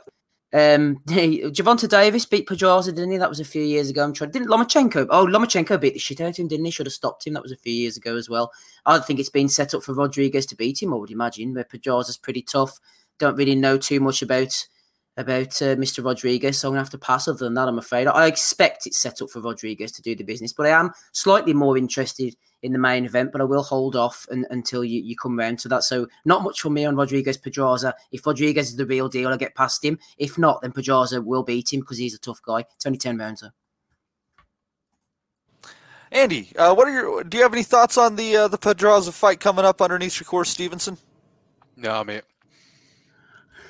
God, y'all are fucking helpful. You know that. Rob, at least I tried for you. Rob, what do you got for me? What do you got for me? I'd probably be able to tell you more about Eusebio Pedraza than fucking Pedraza. I don't know. Pedraza's a tough fighter. Davis smashed him up. He actually was giving Lomachenko a little bit of a tough fight, wasn't he? Until in certain stages there was excuses thrown around afterwards for Lomachenko about injuries, which is unusual for him because that barely ever happens. I'd favour the other kid, as Steve said. And who's in the main event? Shakur? Yes, sir. Shakur versus who? Is he fighting a man this time or a woman in the petrol station? Jeremiah Nakatila. Fucking hell. That should be an easy night's work for Shakur Stevenson. Stoppage. Emphatic stoppage I'm going to go for. Are you think? What do you think, Steve? Emphatic stoppage for the man with 8 KOs and 15 fights? Well, this is the interesting thing, isn't it? This is going to be the acid test for Shakur Stevenson about his power. He should be getting rid of Nakatila. I have actually done a bit of research on this during the week and watched Nakatila. He's quite tall, very slow, pushes his punches, has a bit of a Walter Cork on Dokwa way about him. I don't know if you remember him fighting Demetrius Andrade back in the day. He's quite stiff. He's lost before, and when he throws that right hand, he really leans down into it. That's going to be prime for Shakur to bring the left hand in. I don't want to see Shakur standing off and outboxing him like he did against Gonzalez. I want to see him standing in the pocket and dropping some bombs on this guy and getting rid of him. No messing about, because if he goes the 12 rounds to someone of Nakathila's capacity, from what I've seen of him, a couple of fights, and the guys he's fighting were piss poor, to be honest, then Shakur has no business. Well, not no business, but it says a lot about him going forward. He's been set up here to beat up this guy and get him out of there. 8 stoppages or not, this is time to put the foot down, because Nakathila should not be on his level. He's too slow, too upright, and Shakur should be knocking him out. So that's what I'm looking for, is a stoppage win. Andy, what are you thinking there, sir? Are you in agreement? It seems like everybody's looking for Shakur Stevenson to knock the freaking pants off of this son of a bitch. Yeah, I agree with Steve. Mr. Low Key, that's his name anyway. Certainly that's how I found his career, at least, anyway. So, Stevenson's just one of the fighters. He just needs a breakout fight. This guy somehow managed to get ranked number 2 with the BO. Jamal Hearns basically mentioned he's not going to fight Stevens. I think he's going to talk about vacating belts, maybe go out and wait and see. But it's just your typical kind of box standard Bob Arm card at the minute. Another one who's kind of just phoning it in a little. Yeah, I was going to mention Eddie there, Ethan Ed, considering about his cards and stuff, but this is pretty poor, to be honest with you. Shakur Stevenson, even though it's some sort of interim title fight, Bob needs to try and get one of them to kind of force the issue. Again, I don't know how the hell the WBO can actually sanction this as an interim belt when Hearns just defended his title. So how's it no active? Order the fight, just mandate the fight, and they need these interim bollocks. So it's just another kind of sanctioning body payday, I shall we say. Payday. Yeah. I mean, I just want to see Hearn. I like to see him get a good payday, because maybe I like to see him fight Lopez possibly if that's going to happen. But Stevenson hanging about that weight, especially the WBO options: Archie Sharp, Lamont Roach, Albert Bell. They're cheeky bastards, Andy, though, aren't they? The way they slide these belts in. At the first, they have a bit of legitimacy about them. It's like, you can almost imagine one of the sanctioning bodies bringing in like a WBO cuts belt, and it's if the champion gets cut, then someone else can take it on. And you think, well, that's a bit shit, but you can kind of see. And then 2 years down the line, anybody's defending the WBO cuts belt. So, they sneak this shit in, man. It shouldn't be the interim. Do you remember Teofimo Lopez's dad getting that WBC kind of towel belt handed to him after the Lomachenko fight? What the fuck was that? Holy shit! Honestly, man, I don't know how Mauricio, who could just pass it off as art, but it was a clever design, but it was a lot of shite, man. Fucking trainer's belt, basically kind of like molded into the shape of a towel. Honestly, fuck. Did he have to pay a sanctioning fee? Well, this is what we don't know, Matty. These type of questions need to be asked. We didn't need to be asking Lopez Senior about Josh Taylor not having any balls. We need to ask him how much sanction money did you pay for that belt? Hotel checkout fee. Is it only a matter of time before the fucking WBC get in on the NFT market? This non-fungible fucking whatever. What is it? What's that term? That's right. Yeah. Where they're just giving out invisible belts to the champion. A fella comes in, he's just fucking miming, handing somebody the belt. Thank you. You can't see it. You could own the towel belt in a few years from that fight, Rob. Yeah, you can own this invisible towel belt for just $250,000. Yeah. Fuck's sake. You probably buy it on eBay in about 2 years' time for like $2 bob. For a quick distraction, guys, Steve, I actually disagreed with you in the chat. Andrew Thickett asking, what can Deontay Wilder learn from Malik Scott? I think, because you have to remember, Malik Scott has been used as sparring. He can learn how to add money from a subscription service. Well, that's true as well. That's true. And you got to think, I mean, Deontay, the way that he's built, he's got to have a cock like a fucking mule. So, I mean, yeah, he could probably make money off of OnlyFans, right? But Malik Scott has been a sparring partner for numerous heavyweight champions. He's been in every gym basically and been in seeing how many trainers work. If there's anything that Malik Scott can do for Deontay Wilder, it's going to be to give him just a couple of pointers to say to him, all right, Tyson Fury, when he does this, you got to look for this. Just those kind of things. Because Tyson Fury is not going Deontay Wilder is not going to beat Tyson Fury based on skill alone. He's got to find the right moment and he has to seize it. Much like Fury said himself, heavyweight boxing is about who finds the better game plan and executes it. And I think Malik Scott can simplify that game plan enough that a guy with that power could potentially really make a difference. It would just be a little tip and just find that opening, throw the uppercut when he's looking for the straight, shit like that. No, I actually agree with that. What you're saying is spot on. I was thinking more the way of he's 35 now. We're going to try and get you to throw a proper left hook or something. Or from that point of view, there's nothing. But from the little pointers, the little tips, then yeah, I would agree with you on that. Yeah. So, Andy, you want to argue that one, huh? What was that? Ah, fuck you. Too easy. So, all right, I'm going to let you take. About Deontay Wilder, sorry, mate. I don't know how I kind of tend to think that Scott could be a yes man. I mean, Wilder, I've not really listened to any of his interviews recently, but I have been watching some of the footage and that. I'm not wanting to kind of dive into the hype and say that we're dealing with a different motherfucker here and he's going to put life and soul and body on the line for his fight against Fury. One thing, and I think Big Enzo McAnally picked up on it as well, and that he seems to be a bit more balanced on his feet. So maybe kind of like working on his stance, try to kind of get more leverage into shots possibly. Maybe jab, right hand, get out of distance and that. Don't know, but at the end of the day, Fury's a different beast. Fury will be beginning on feints, he'll be trying to draw him in, they'll be switching southpaw, grabbing a hold of him. What does he do when he gets grappled? Because he's going to get walked to the ropes, and Fury's just going to play with him and toy with him. So, I think that's where the mistake's going to be. Is he's going to try to mow him over, and he's going to try to do the exact same thing but harder. Well, I don't know as well because again, John Fury, I agree with certain points what he was saying. I didn't agree with his point about dumping the belt because that means nothing. Fury is obligated to give Wilder this fight, regardless of the belt. It just like complacency could slip in. And we said that a couple of weeks ago, and it's nothing new. Everybody knows, they've been saying it themselves. How many chances do you want to give Deontay Wilder to knock you out? It just takes one punch. He was a cunt hair away from doing it the first time. Okay, he got absolutely whitewashed the second time. But again, as I say, it just needs one shot. And what happens if he doesn't get up this time? What happens if it's no Jack Reese it's the referee this time? What happens if it's somebody else? You just don't know. So he's got to be taking it carefully. But as I say, we'll wait and see. I don't expect Wilder to do anything differently. I think that what they might want to work on is potentially fighting or punching off the back foot. Because one thing that Wilder did wrong was if he was getting backed up, with hands straight up, getting caught down the middle, and unable to kind of unload or kind of defend or counter punch off the back foot.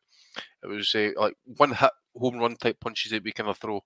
So I think they maybe need to work on that. And as I say, if he gets grappled, he's just got to kind of watch with that. But it's dangerous. As I say, he just needs one shot. So best luck to both of them, and I actually kind of hope he does kind of like fuck up the whole situation, because I'm tired of getting meandered through. Yeah, before he won it. I'm tired of. I'm kind of with you on that.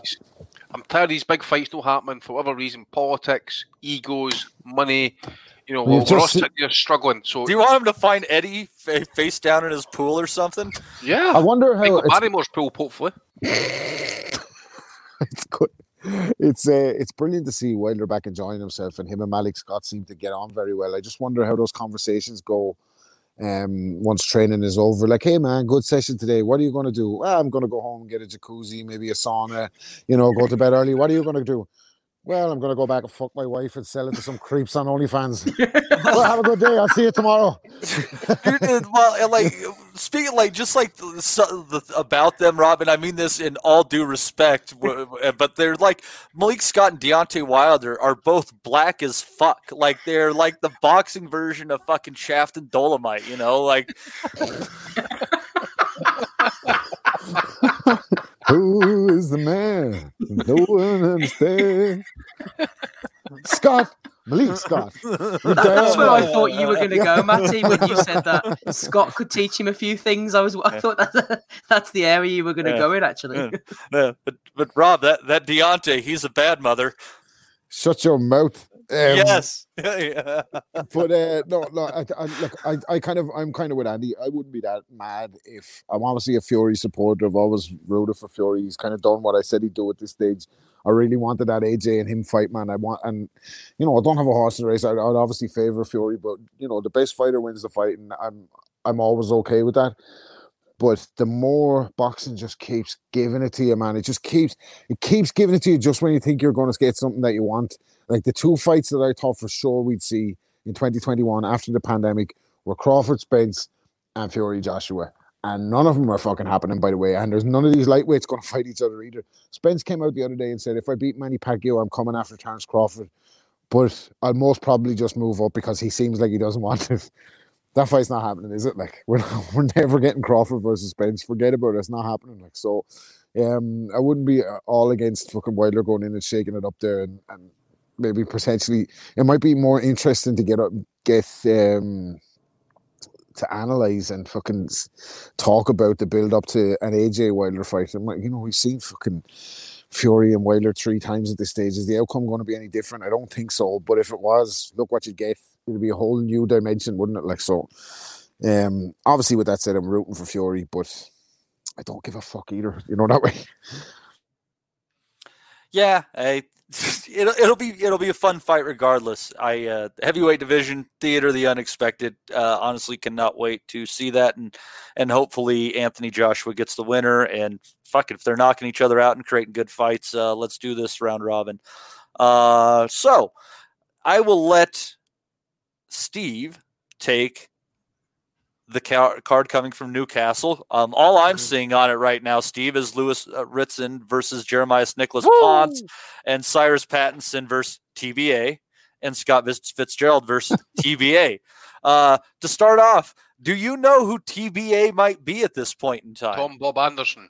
The big card, not a big card by Eddie Hearn. Sorry, Steve, but you know how Eddie's in. The best available. TBA, not the best ever, the best available. Again, Lewis Ritson against Jeremiah Nicholas Ponce.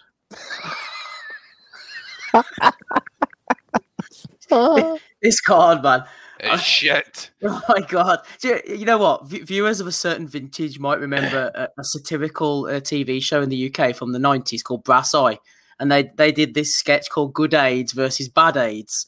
Now, I'm pretty sure it's clear that this is of the bad AIDS variety of this card, man. I have seen some bad cards over recent times, and that BT one was probably worse last night. This is absolutely shocking. Now, you mustn't be logged in, Matty, because I've got a load more fights in front of me here, including Joe Laws against Nesta Maradiaga, who's 9-10. We've got Ellie Scott against Vanessa Caballero, who's 4-9-3. We've got Alan Babbage, who hasn't got anybody yet. We've got April Hunter against Claudia Vig, who's 3-27-1. and Solomon Dakers against Alvaro Torrero, who's 5'11" 2. Oh. I've seen the future of the zone in my crystal ball, and this is exactly what it looks like in about a year's time. So there you go. As for Ritson against Ponce, Ritson, like I said last week about Martin J. Ward, no offense to him, but he should be nowhere near a world title shot of any description. And the first decent person he comes up against, he will probably lose. Mr. Ponce, I have had a look at him. He's 24 years of age. He's rough and tough. I tell you what, I wouldn't be surprised if he didn't pull this off. He likes to go to he likes to go to the body. He was fighting against a midget in the fight that I saw, and the guy just kept on ducking down, and Ponce kept on pushing him, and he was grabbing, he was trying to throw body shots. He's pretty stiff. He's got a decent enough looking jab. He's not the worst in the world. Eddie's probably bought him over with a view to, if he wins, I'll keep using him. If not, I'll sack him off. This could go honestly either way. That's how I heard it, Andy. Sack him off, jack him off. Who knows what could go on in this? I tell you what, it's the last days of Caligula, Andy. This one, it's the last days of this guy. Jack and buy off, exactly. He could get jacked off. But seriously, Ritson, he's going to try and bomb him out. Is he any better than before? I don't know. He was banging people out at domestic level, got found out a level above, which is absolutely fine. That's okay. Everybody has a level. Not everybody has to be a world champion. But in this world, everybody has to be a world champion. So I wouldn't be surprised if Ritson won. Wouldn't be surprised if Ponce didn't win as well. He's decent. He looks okay. But I mean, yeah, like I said, this is 1980s bad odds, I'm afraid, Matt. This is the quality to expect of the future of the zone cards in the very, very near future. They might uptake a wee bit, but ultimately this will be the shit that will be forced to swallow. And it's only $1.99, Ed. Cheers, Ed, the saviour of boxing. Ed, did you ken that Eddie actually created boxing 20 years ago? Stop fucking pretending, by the way. Stop pretending, by the way, that this is just going to be $1.99. You know, it's not going to be just $1.99. And pay-per-view's dead, of course. Pay-per-view's dead, yeah. Unless they've got a premium event, apparently. Aye. Fucking... But it's premium event, as I say, what is a premium event for him? Because every event that he does is premium, or it's the best, it's a magnificent, it's massive card, stacked card, you know, all this shite, and then pay-per-view comes along. That's where you get your semi-competitive fights, you know. But what is premium? A paywall. The paywall is when Malik Scott is part of the 24/7 for the fucking for the build up to a big fight. There's big fights there to be made. You know, Babbage, Basil Kennedy too, on the zone. That's a big attraction. Big fights coming, guys. Don't be so cynical. No, listen, I can see Babbage going up in weight. I mean, he's fighting a heavyweight at 212 pounds. He could go up an additional 12 and fight at Bridgerweight at 224. You know, so Bridgerweight's going to feature heavily on the future. Well, he's ranked top 6 with WBC. You know, in line to fight the illuminates like Rivas, Jennings, Kudryashov, Ice, Romanov, Spilka. Let's get some of these cards. Let's get Saul Farah on the zone. If you're serious about it and you want to expand world, get over to Bolivia. Get yourselves over there. Start putting those cards on. I was just thinking the same goddamn thing, Rob. So was I, actually. Three-weight Bolivian champion, by the way. Nobody can take that away from him. That should be etched in his headstone. He should be going the first ballot at Cannes, by the way. I have a feeling it will be, to be honest with you. Well, yeah, to be fair, if you're in Bolivia, you're only a $200 Coke binge away from fucking getting down a class. Come on, Matty, man. Saul Farah versus Cesar Mamani 11. This time it's personal. Get it on the zone. Well, I would pay for a good bar fight if I knew it was going to be entertaining. You know, I'm one of those people that believes it doesn't have to be meaningful. It just has to be good. So if it's two fat Bolivians and, you know, they beat the shit out of each other, I'll give you $1. Fuck it. Look at Andrew Thickett's comment, $1.99 plus £20 to press the play button. Fucking, I was having trouble with the DAZN app on Roku the other fucking day. Pissed me off, and the help couldn't do shit for me. You know, couldn't do a damn thing. Uninstalled it, reinstalled it again, logged in, and it, you know, like it's up there, but there's damn error code. So what the fuck? Lucky for me, the Dubois fight wasn't even on there, so I didn't have to worry about that. I didn't miss anything, and it sounds like I didn't miss anything regardless. It's $1.99 a month, so why are you complaining about it? Fuck that. We pay $20 a month here in the States. You know, there's people in the streets can't afford $1.99, but you can, and you're moaning about a fucking $1.99. Fucking A. I actually need it, dude. I need to do the fucking year, $99.99 for a year, or $20 a month. So I'm just gonna buy the year now. Can I just thank Eddie again for? Can I just thank Eddie again, even Ed, for like changing the game? Cheers, Ed. Game has changed, guys. Really changed it. I was listening back to some old interviews with WBSS last night, like Callie Sutherland and Tricky Dicky Schaefer was in there, and a few guys for Sormosa, whatever they were called. The shit that they've spoke at the time in the launch of that World Boxing Super Series, right? $50 million paychecks. This is going to revolutionise boxing. I'm still waiting to find out about the fucking third series yet. What's happening with that? It took us almost 2 years to finish the second one. They're fucking full of shit. He's classy. Do you remember when I interviewed Schaefer, Andy, and asked him about him shafting Oscar De La Hoya? He'd slid off his back like a snake, man. He wasn't even fussed. I almost chinned him in the fucking Europa Hotel bar in Belfast. Me and Mick McAway. She said, "Listen, you cunt, you're due us a fucking pint of fucking Guinness." And he's just like, I have somewhere to go to. I come back soon, and I buy drinks. I'm fucking still waiting. Andy, don't be throwing any punches in the bar, man. We could get that on the zone, 199. Yeah, I can back, baby. Put in the BS. I wouldn't even throw. I just fucking stick a head in them. He's a wee short arse. That's surprising me now. A Scottish fella sticking the head on someone. I wonder if am I the only person on this podcast who actually pays for content? Yeah, I think so, dude. Yeah, I think you might be. I think so. I don't think you got the memo. Are you guys all a bunch of fucking communists? No. Scottish look after the pennies, though. Look at me looking after the pennies. Every penny's a prisoner. Swear to fucking God. Oh man. So allegedly, I don't pay for. I don't know. That's been alleged against me. I've never confirmed or denied that. Oh boy. Where were we? We did. Yeah, where were we actually? Who the fuck knows? Yeah, you were talking shit about the card from Newcastle. Steve, you basically said it was the equivalent of a San Francisco 1980s bathhouse, and yeah, that's about. I didn't say that, but I'll take it. Riddled with AIDS. No, what I like to do is I like to take your plain language and I like to make it colorful and paint a picture with words, so to speak. It's your greatest asset, Matthew. I'm proud he said, of Steve said they got the Fauci generated AIDS. It's the bad one. It's a niche reference. Sorry, go ahead, guys. Don't mind me. So a question we had in the queue here, Mr. Bullshiz on Twitter asks, one for the pod. Do you think we could swap IFL Andy with Asylum Andy? I want to see what carnage Asylum Andy would cause out in Vegas. Anyway, keep up the good work, guys. Best pod by a donkey dick. Thank you, Mr. Bullshiz, and you should thank me because all of the punctuation was added by myself. Andy,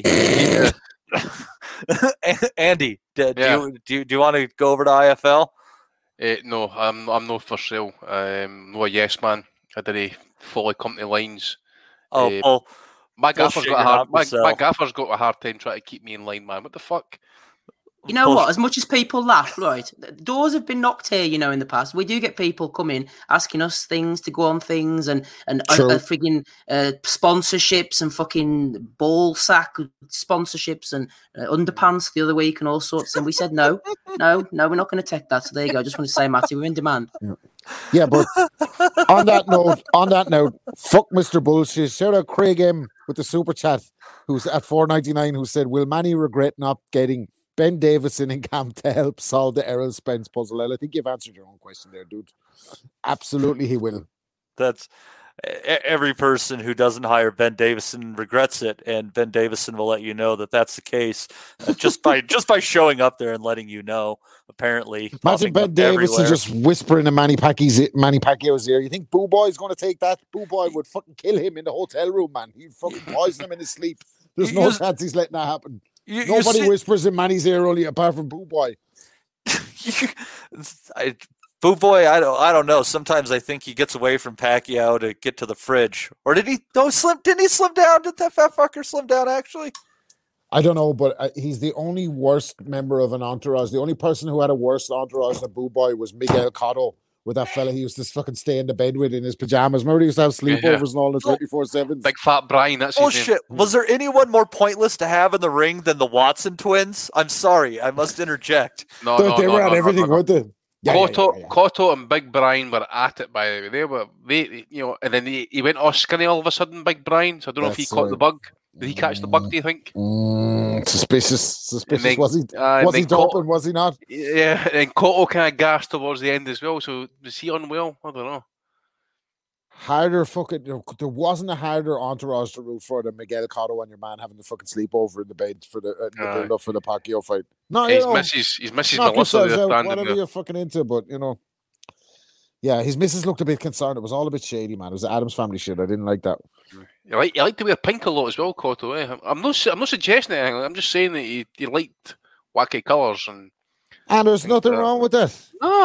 Kicking off Pride Month on the asylum here. Here we go. Sure, we shout out Kelly Maloney all the time, are they? Yeah, exactly. We get Donnie on here most weeks. I've done it. I've done a lot of it. 7 years later. That night, man, for the listeners, the long-time listeners who've been with us, that night I nearly choked because when he said it, right, and he just goes to his wife, Donnie's just fucking telling us that he's done it. And his wife's like, why? I don't fucking know why. I remember that, actually.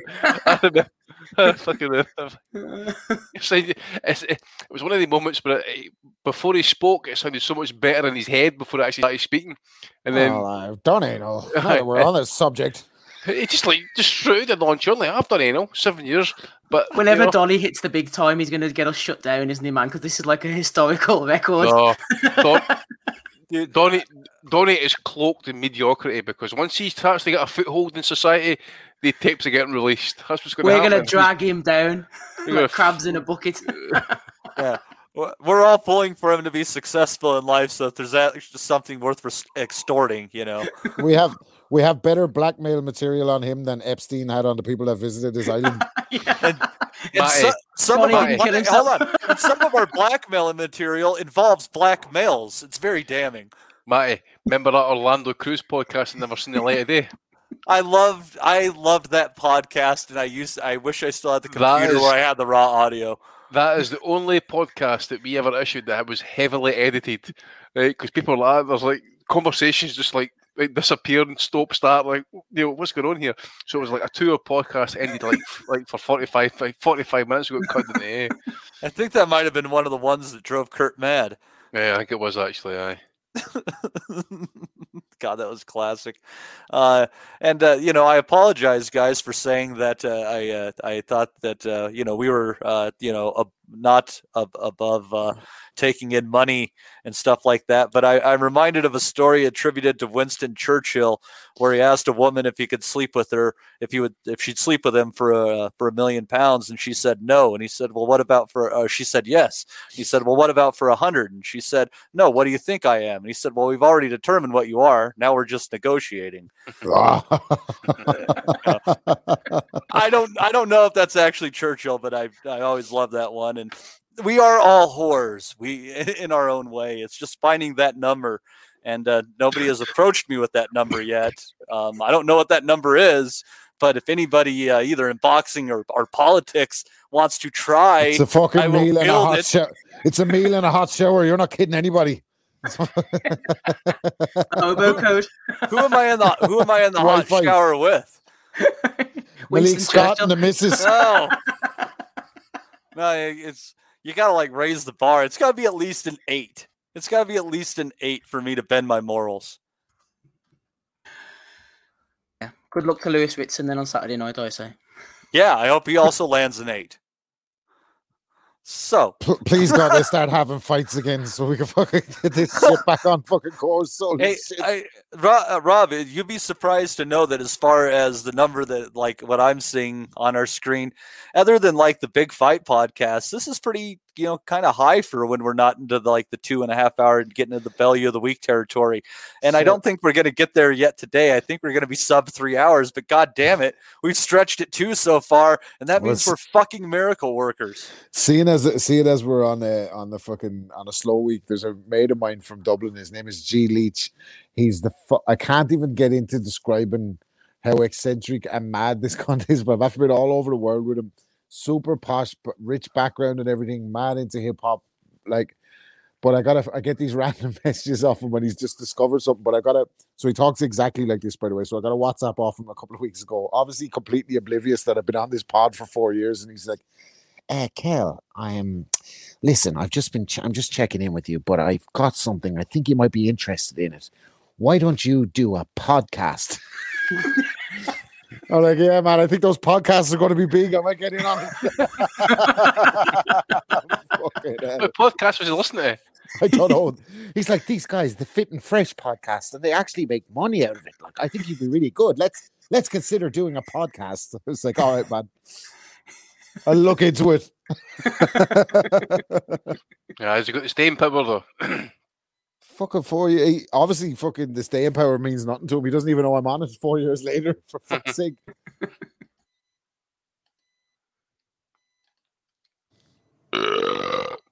Woo! Well done there. Well done. Steve, could you take it for 2 minutes? I'm checking our messages here. Let's see here. Yeah, sure. We can talk about nothing for another 2 minutes. No, I haven't heard anything from Ross about our potential Aussie prince. I think that'll have to be on. No, he said he was going to call him, and then I didn't hear anything back from Ross. Is that the guy who does testicles? Spectacle, testicles, wallet, and watch? Is that who I'm thinking about? No, we've got a call to make, but we haven't had the thumbs up. Unfortunately, we haven't had the go ahead yet, so we might have to wait till next week, Matty. We might have to wait until next week, but there's so much going on next week, Steve. So we're fighting for content here. But what did you wander into next week, or the week in 2 weeks' time? Inouye is fighting. Teofimo Lopez is fighting. Jermell Charlo is fighting. You have the weird card in Mexico with the Chavez Jr. and Anderson Silva going on. Jaime Munguia is fighting. We're going to have so much to talk about next week. We won't have to rely on Australia. We'll go back to default. Well, one thing I will say very quickly about what you just mentioned, and then I suppose we can just do Value of the Weeks and finish it off. But see, Inouye, he's another one that they're messing about with. Bob, putting him in against the guy here, Michael Das Marinas, a.k.a. Hot and Spicy from the Philippines. Come on, Bob, man, sort it out. What's he playing at here? That's a great question. Since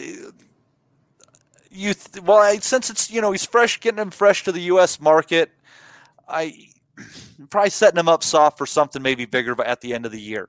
Let's hope. Because as long as he fights a few times in a year, that's great. It's way better than this once-a-year bullshit, right? So even if he's in the ring against some substandard opposition, i.e. Canelo, Yildirim, but there's something a little more meaningful behind it, well, meh. Anyone else think Bob just don't give a flying fuck anymore, man? He just signs fellas and he forgets he's after signing them and all? Because that Crawford thing, not quite non-king level. A waste of time Crawford going to Bob Arum was an absolute fucking waste. He got one fight. Not even one fight did he get on that fucking renewal contract that was worth watching. That fucking Kavalowskis, fucking the younger fucking Benavides with a bad leg. Amir Khan and Kell Brook. I said that earlier, Bob. Yeah. A joke, an absolute joke, a waste of time. Teofimo seems to be taking matters into his own hands. Is Josh Taylor wasting his time with fucking Bob Arum? He might be, man. Al Heyman is the way to go. Absolutely.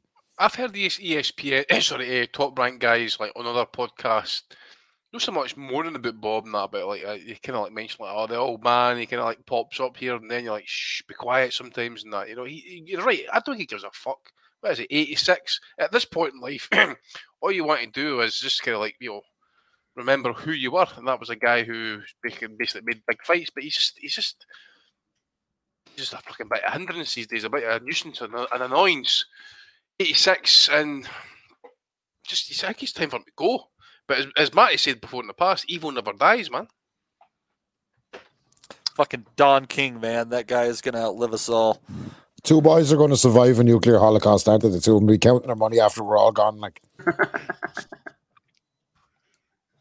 so, well, yeah, guys. Sorry, we're not going to go over to 3 hours today, but we very well might make it to 2.5 with the value of the week. I thank you very much for your time, and I'm going to turn it over to Steve Wellings. Thank you very much, Matthew. I haven't decided yet what I'm going to play, so I'll tell you what, let's keep in the spirit of things, shall we, with DAZN about to take over the world. Here's Eddie Hearn 3 years ago promising, I tell you what, he's fairly delivered on this promise. So in 10 days' time, touch wood, DAZN have the entire roster of middleweight world champions. So people like Charlo, you've no fights for you. If you want to be a world middleweight champion, you better join DAZN ASAP. What a total blagger, man, eh? You need payday, Eddie. You need payday. He's clinging on to Canelo now, isn't he? He's fucking hanging around him like a bad spell. Eddie's got a self-contained flat up fucking Canelo Alvarez's arsehole right now by him. He's fucking sweeping it out. You like fajitas, mate? I love fajitas. They're my favourite. You're different gravy. You're different gravy. I love these. I wear these. What? I wear these white linen shirts all the time. What are you talking about? I'm just trying to appeal to you. I love these white linen suits. See Canelo, by the way, who he did a shoot with Hola magazine. Someone might want to explain what that means to me in English. Of his wedding shoot a week after he fought Billy Joe Saunders. No shit, asshole. I was being a fucking joke. For fuck's sake. I'm forever in awe of the confidence of fucking Canelo to have his fucking wedding and his fucking Hola magazine shoot a week after his fucking fight with Billy Joe Saunders. Amazing. Sorry, go ahead, man. No problem, Eddie. He might feature in the Belly of the Week for episode 426, or he might not. Fucked up, man. He's did like Tiger Woods. He done fucked up, man. He's gonna end up giving away half of his shit. There you go. No, he might got a prenup though. Oh, he'll have that. He needs a prenup with Eddie if he's going to get rid of him at any time. Eddie is going to send him a fucking harem, dude. A harem to keep him around. Of course he fucking had a prenup. He was telling the solicitor, he was telling the lawyer, she want payday. She want payday. Yeah, I know. Yeah. Eddie will be renting his arse out to fucking whenever he wants it, man. Because he wants payday. Oh, he'd be like that guy out in Menace to Society. What the fuck you say? I knew you'd catch that one, man. It'd be like Tim Robbins' character in Shawshank Redemption, by the way. The guys come in and get a hold of him. He'll just pull his strides down. Come in here, Canelo.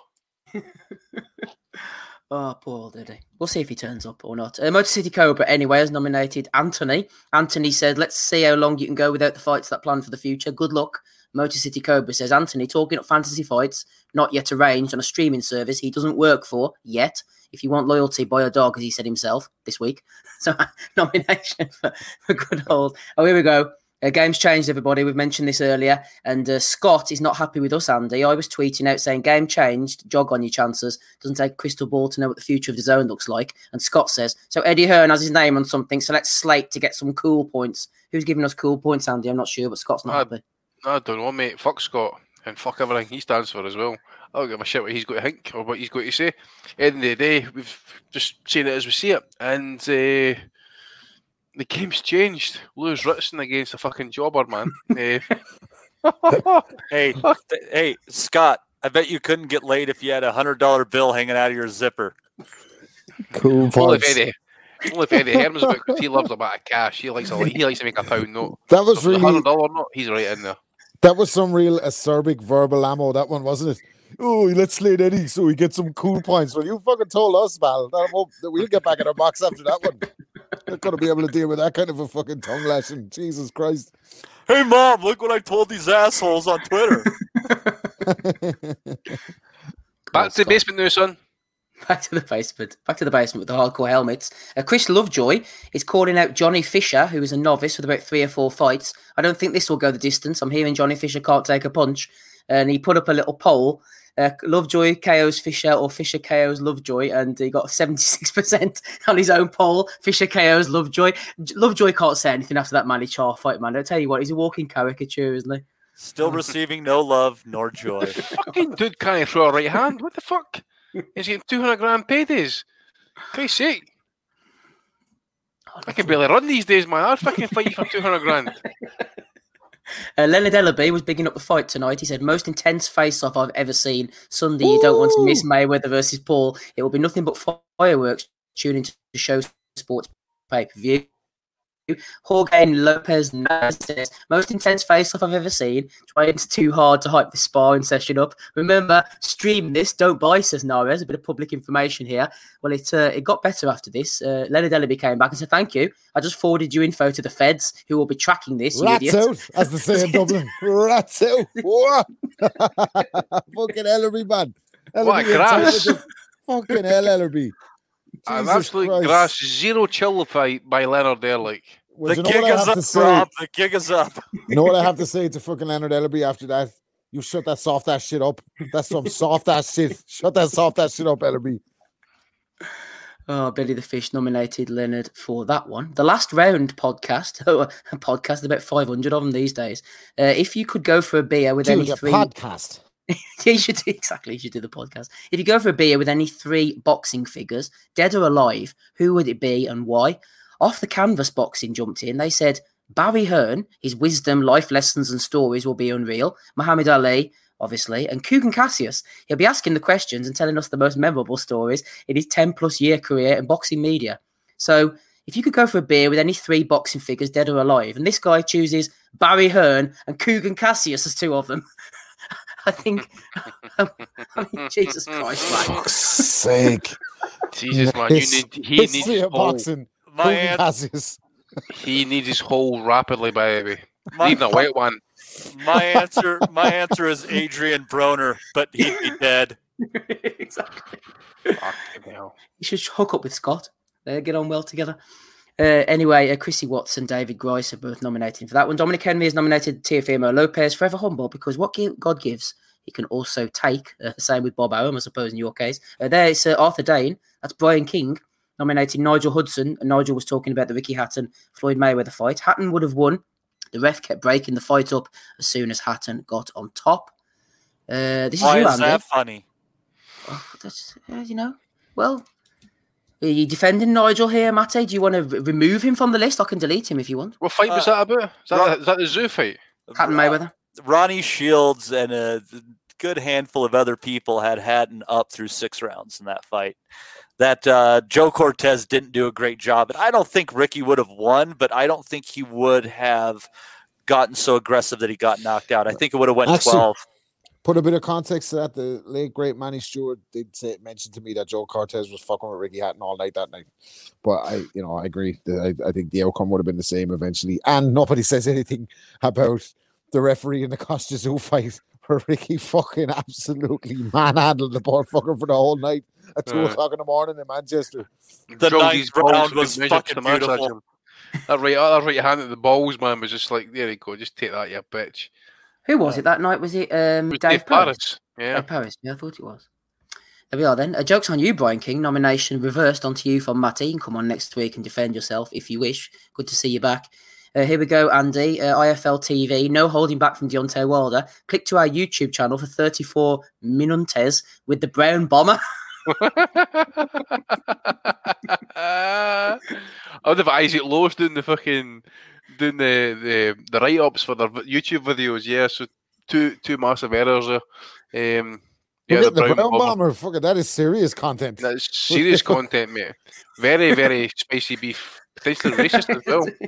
Very bomber. Oh, there we are. Billy the Fish has nominated Wes Cartledge. I always enjoy the measured and insightful commentary from Paul Smith, he said. This is responding to the DAZN call-out. No hysterics and plenty of knowledge. Him and Tony Bellew, oh my God, would make a good scout double act and bounce off each other.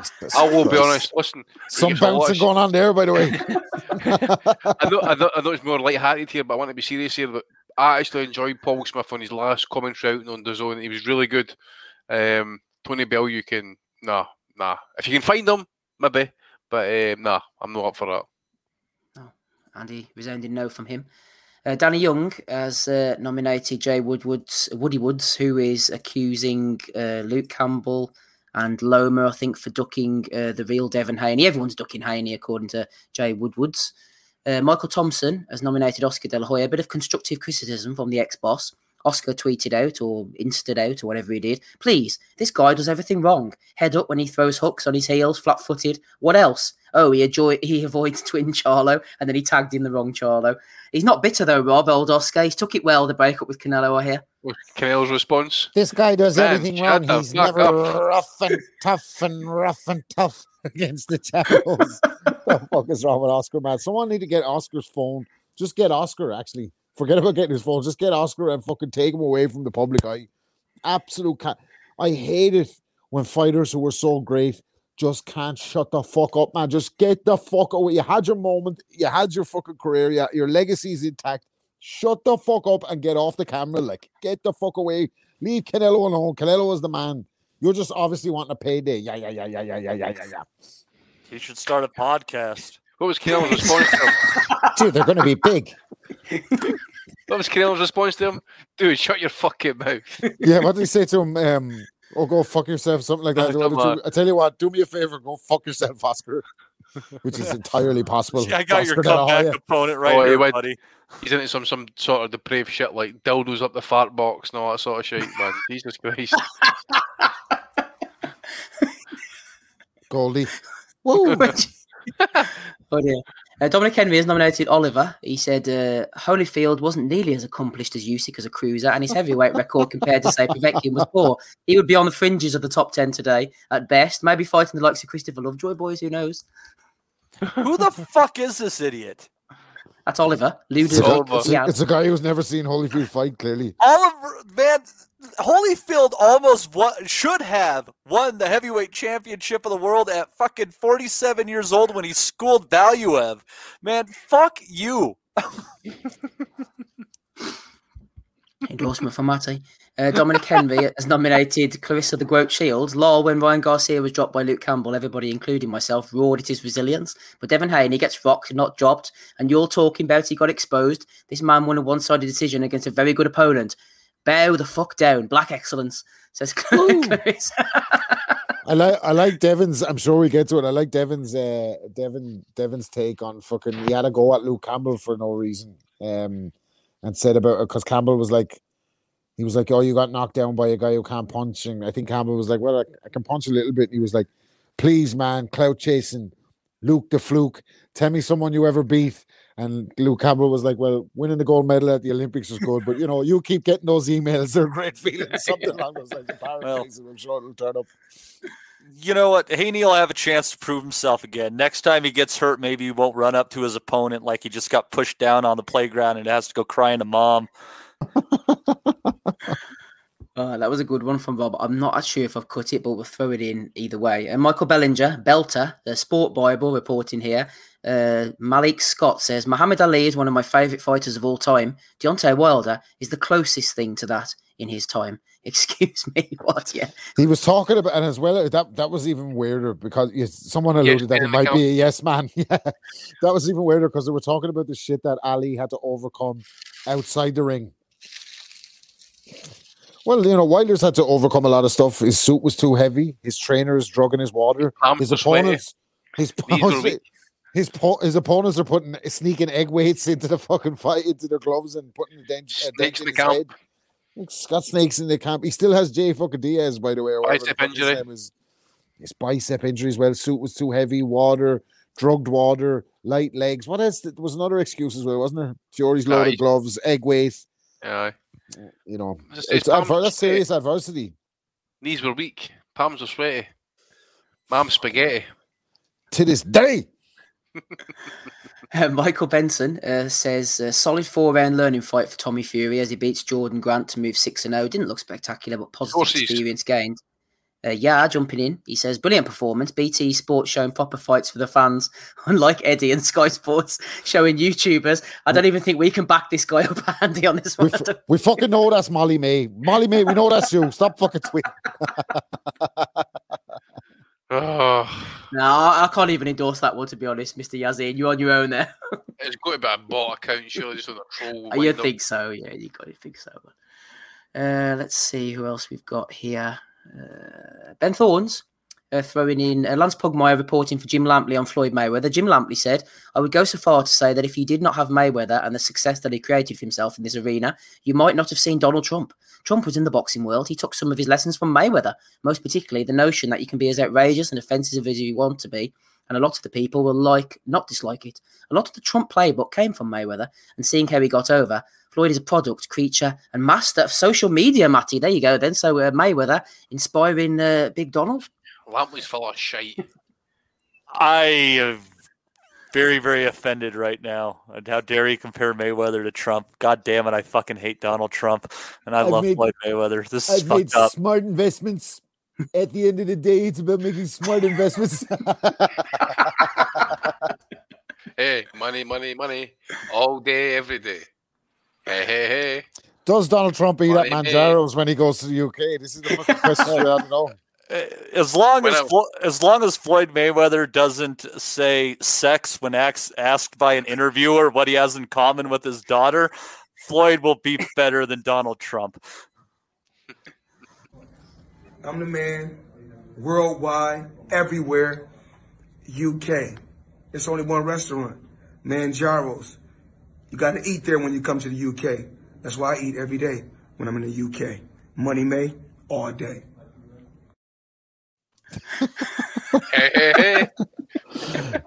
McGregor, by the way, Conor McGregor clearly doesn't listen to the fucking asylum. He only just caught on to the fucking aluminium windows ad this week as he put it on his Facebook there. Oh, there you go. Wonder how that got back to him. Okay, let's see what else we got here. Final few coming up to now. Tommy Cahill, nominated Boxing Social. Garcia tips Logan Paul KO. Lightweight Dynamo Ryan Garcia backs Logan Paul to do the unthinkable and knock out ring legends Floyd Mayweather tomorrow night in Miami. Dominic's nominated this one, Daniel Dubois. I think he's been to the British Hair Clinic or something with that quality bonds there, about to do some detonation. He's old Daniel. Fair play to whoever came up with that one. Didn't spot this. No Aussie tonight, unfortunately, but James O'Connor has nominated Dave Allen over in Sheffield. Dave Allen has been doing his co-commentary stint topless, getting the old top out there, Dave. He's back in the limelight. Getting for attention there. You assume he's only topless. I might have the old pants. White rhino, so possible. That's how you intimidate the people around you. You just got to hang dong sometimes, you know. It's all intimidation factor. Yeah, you get Bulldog in there. Oh, man. Bulldog. What a man. What a legend, by the way. The most ugliest, sweatiest pig you could ever imagine, with the biggest toe, with veins and brains. It could rule the world, this thing. Veins and brains. Fuck me. This thing. Mine's gonna fit in the end of this, by I swear to God. If anyone's wondering what you're talking about, Andy, go back about 100 episodes. Oh no, mate! You need to go back to the beginning of that one. Rob, how far back we're going with that story? I'd say at least 4 years. I was early doors. I was early doors on the pod when I was listening, and I couldn't actually believe what I was fucking listening to. I was like, "What the fuck is this? What has this come to?" That's actually a true story, and it goes back longer than 4 years ago. I can guarantee you that. It goes back. It predates my wedding. I can guarantee you.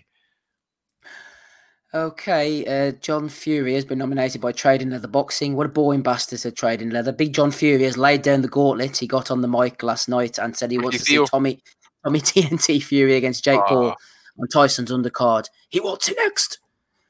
He's a fighting man. Fighting man. I'm a fighting man. I'll fight anybody, anywhere, on the streets, on the car books, anybody. I'm a fighting man. Danny Young. Hey, by the way, I saw John Fury getting knocked out. I seen one of these pro fights the other week on the Porky's videos. I'm seeing him getting sparked and he had hair. My God. He got knocked out of a jab.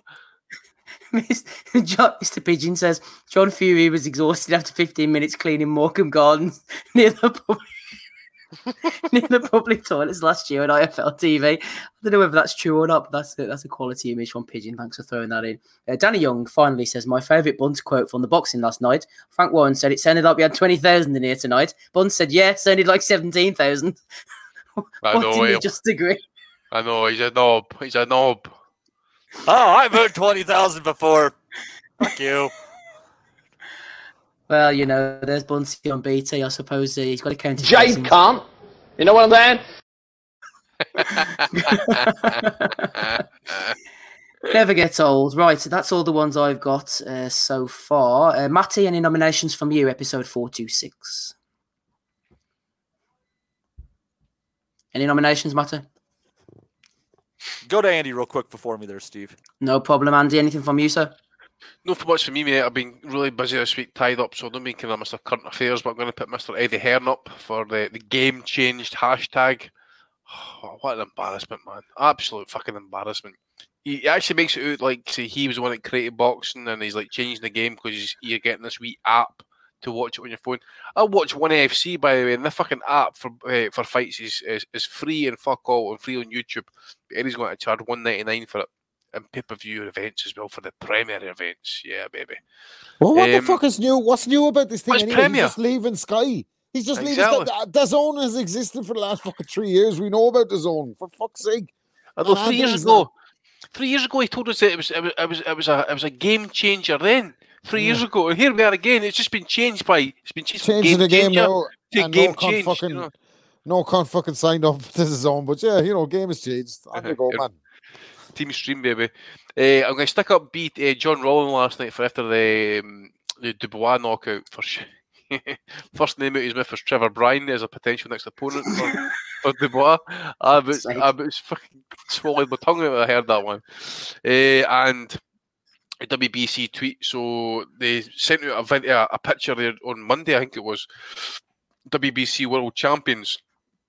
And if you look at it, they've actually got Dillian White in there, right? Oh, shit, yeah, I forgot to cut that, Andy. That was a good one, yeah. So, Dillian White is a world champion, right? And then if you look down through the list, you'll see that they've fakely added Brandon Figueroa's belt and Nino Donaire's belt as well. So, pretty average fucking graphics have been doing there. You would think a company, it's like a non-profit company who doesn't accept bribes and doesn't take like $100,000 for, like, say, purse bids and stuff, would actually be able to hire someone better for, like, a graphic designer or something. But yeah, that's all I've got this week, mate. No problem. Rob, anything from you?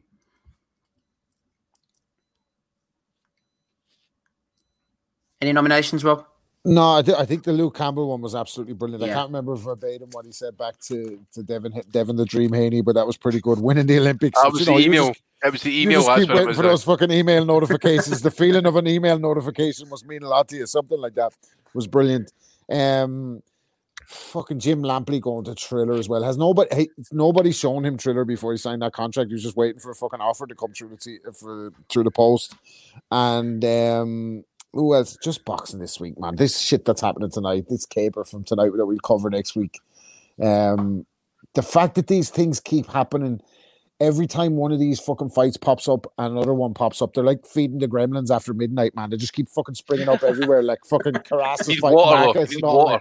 Yeah. It's just horrific. Like, so, yeah, too many paydays. Yeah. Payday. And Matty, anything for us? Yeah, we got one Aaron Beach sent in, and this is for Bet365. They have Logan Paul at 4-1 to beat Floyd Mayweather. There you go, Bet365. I've seen there's a lot of like late money, big money going on Logan Paul. Like, obviously because the odds are fucking massive for him just now, eh? But I think it's because of his his YouTube profile. You get all those fucking people that don't normally bet betting. But the thing is, mate, I know obviously make a case for him to win it, but £30 difference, still a big guy. I mean, anybody who's done any sort of sparring, regardless of what level you're at, if you take on a big guy in a sparring session, doesn't matter, maybe even like half a stone heavier than you fucking feel it, man. And Floyd's not had that. Well, I know he's a gym rat and that, but I'm not making a case that he's going to win the fight against an all-time great. No, I agree, Andy. I think he makes it a little bit more interesting. Yeah, I do, honestly. Because it's Rob, you mentioned it last week, mate. It's still like a guy who weighs 190 pounds. If he can unload a shot, fuck it, it's still a punch, man. Floyd's going to go straight to that body with those jabs like he did against McGregor, isn't he? I want to see him do what he did earlier with that Japanese guy, turn the guy into tears, turn him into stone, put his face. Crying. He's crying, and Floyd is just fucking back on the private jet before the fucking warm down is done. Like Logan Paul left lying the canvas with a fucking face in screensaver mode. Ellerby has said, man, something in the air. Imagine. Ellerby has said, like as I alluded to, that Floyd hasn't done a fucking thing for 4 years. He's like, he hasn't been in the gym, he hasn't been secretly training. He's just seen an opportunity to make some money here. Like, so, Young, fly and flashy. At the end of the day, he made smart investments, and money made the best man win. He's a hell of a fighter. Jake Paul is a hell of a fighter. Logan Paul is a head of a fighter. He's bringing his A game. And, it's about levels. And this is what I do. Money May all day. I've been in this sport 25 years. Multiple world champion. I beat the best. Paquinho, Clanello. My mother was on drugs. My dad was in jail. I made smart investments. This is what it's about. Money May all day. Kilimanjaros. You want aluminium windows? Oh, by the way, Floyd every day. Floyd has been on a fucking hell of a fucking streak of capitalizing on this fucking YouTube fighters' money, because anybody who has asked fucking Mayweather to do an ad in the last 2 years has gotten answered this week. He's been in the garage. Go on his Instagram. He's in the garage selling boom boxes. He's down with Eric the jeweler. He's selling fucking whatever you want, man. Fucking bridges, magic beans, you name it. He's fucking got it. Money May all day. You know what I'm saying? Smart investments. I know. He still didn't even cash that Pacquiao check yet. What a man. What a man indeed. There's been quite a few then. So I'm torn here, Matty. I'm torn. I quite liked Off the Canvas boxing. Of all the people they could pick to go on a dinner date with or a beer with was Barry Hearn and Kugan Cassius. I also liked the Leonard Ellaby threatening the guy. I love that guy's brashness, man. Trying so hard to hype up this sparring session. Remember, stream this, don't buy. Says Mr. Norris. No fucking about from him. But for me, Matty, it's got to be Eduardo, man. Hashtag game changed. Yeah, the game's changing, Matty. Who are you going for this week, by the week? Eddie Hearn. I have one Eddie Hearn walking along, singing a song, earning in the money in the pound land. For me, it's got to be the asshole who disrespected Holyfield. Yeah, it's a good one. It's a good one. To not know his cruiserweight and heavyweight resume, my God. That's a Montard fucking boxing fan, though, isn't it? Truly. Is he a boxing fan coming out with shit like that? Ludovician there, Matty Ludovician. Oliver, his name is, or something like that. Oliver, yeah. That guy. He wins for me this week. What a douche. There you go. One for Eddie and DAZN, then, and one for Oliver. Andy, sorry, who are you going for? I was going to go for Eddie then. Matty's just correctly. He's just pulled me back into reality there. I didn't want to go too hate on Eddie, but he's a fucking prick, so I'm going to vote Eddie. Even Ed. Yeah. Come on, Rob. Is there going to be tears in the Hearn household tonight? Who are you going for? Well, it could be, because I was thinking about the guy who did who said that if he had 3 people in history, that the 3 people he would go for a drink with is fucking Muhammad Ali, obviously, right? That's a shoe-in. We get that one. Not Bud Sugar.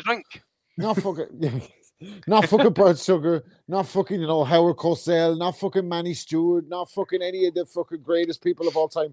No, Coogan from IFL.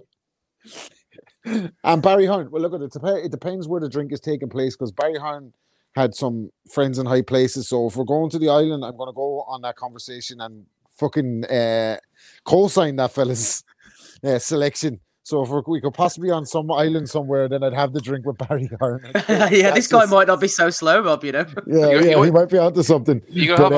I hear you say you're going to have a drink with Barry Hearn on an island. Yeah, that's what I'm saying.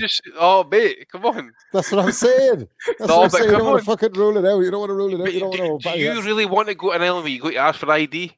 It'll be a bumpy ride on the flight over, Rob. Very shitty. No, so that guy, all the people in boxing history, and Kugan Cassius and Barry Hearn in the shake-up. Barry as well. Why not Eddie? Eddie certainly seems like he'd be better cracked than fucking Barry at this stage. Back in the Stella. Kugan Cassius, man. Looks like dead water. If Kugan seen you coming, he'd actually walk across the other side of the street. If it was us, obviously, if it was his pals, but if you seen us coming... Where's Tommy? Where's Tommy? I've never seen Sri Lanka that can fight me. Well, fucking here, what you got to say for yourself, you cunt? Wait, come on, Speak. Eddie, there you go. What's that got to do with you? That was my favourite part. When he was like, I'll have to dig that one out. It was a set-up joke, And Coogan's getting all premenstrual, didn't find it funny, right? Fucking Tommy's like, what the fuck's it got to do with you? Like, you're the one that's fucking coming on here making demands, wanting to get the podcast started back up to fucking ask questions. Well, you said what you wanted to say, then you can fuck off. Good I'll try and grab that out. Also, Probably. Myotho Go says Ricky Hatton's body card. Yeah, congratulations, Eddie. You're the Belly of the Week for episode 426. That's all I've got to say. Just before I hand it back over to Matty, shout out to all the super chat people from this week: Ryan Deal, Paul Statten, Johnny Horsecock Nelson, and Craig M. Also, Matty, shout out to our latest Patreon subscriber, Hatton Bomb, aka Hatton Caduce. Finally, there we go. That's all from me. How did that happen after Andy talked so much shit about him? Because, mate, I've been dogging him on Twitter for long enough. Steve, honestly, what was it like? It's like twisting his arm, man. He thought I was like trying to kind of feed him heroin at one point. He drove a hard bargain with us. I said that. By the way, can I ask me, what was it? Was it $1 crawler? No, he was the full price, and fair play to him. There we go. He stuck around, Andy, from time to time. We have people, right? They jump in, sign up, ask a question. I ask the question on the Sunday, and they fucking cancel on the Monday. So you have to give us a week's grace in future if you want to ask a question. Yeah, that's what we're going to do. You get a fortnight, actually, just make sure we get your money off you. Well, we appreciate the new Patreon subscription. It'll cost you for the course of a year. It's like one less meal on one of your many vacations watching football abroad. So, better fucking value than DAZN. That's what it is. It's game change for Hatton this week. If I'm not more entertaining than Sergio Mora, both as a commentator and in the ring, I'll eat my fucking shoe. You know? You're more entertaining than fucking Chris Mannix. Put it that way. Yeah. Thank you from the bottom of my heart. I just noticed the neighbours are having a garden party. I'm after being out the back shouting about boxing for the last 2 hours. It's like a fucking mental. Your neighbour will lean over tomorrow, Rob, and say, "Here, cut shouting in the back garden. You should do that on a podcast or something." Yeah. He'd be like, "Barry Horn's not that bad. What's the matter with you?" You think that you should be embarrassed, but I think we just picked up more listeners. Yeah, just because you decided to hang into the fire pit. So, we will see you guys all next week. We optimistically, there's a whole lot more to talk about next week. Steve will have the hosting chair. We'll be able to talk about the Floyd Mayweather fight for a third week in a row. I mean, talk about feeling like winners. I mean, my God, that is some serious winning right there. Charlie Sheen, pre-HIV level winning. All right. Yeah. Maybe that might have been what did it for him. I don't know, man. We might not want to promote the Tiger. Oh, no, I've not been like the tons of prostitutes and porno actresses that he actually backfired on. He's a wrong on him, and he's a wrong on Charlie Sheen, so to say. There's no, yeah.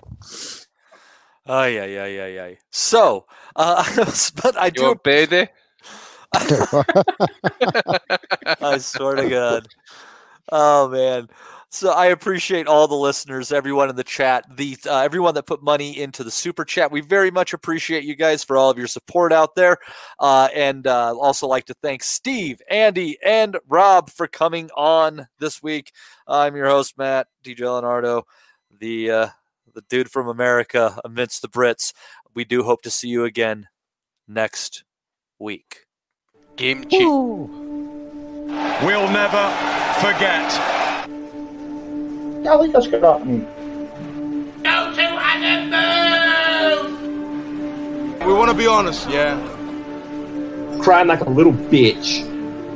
I've never met a fucking soul that can fight me. I fell asleep. You're a fucking bum, you're a fucking asshole. Rumpo fucking Steltskin. But allegedly, Oscar Rivas has failed a test. 7-year ain't. I will fucking smash fucking you. I hope you fucking die. Be safe.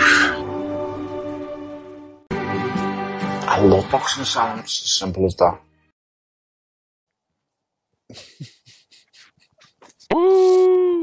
Holy shit. Sports Social Podcast Network.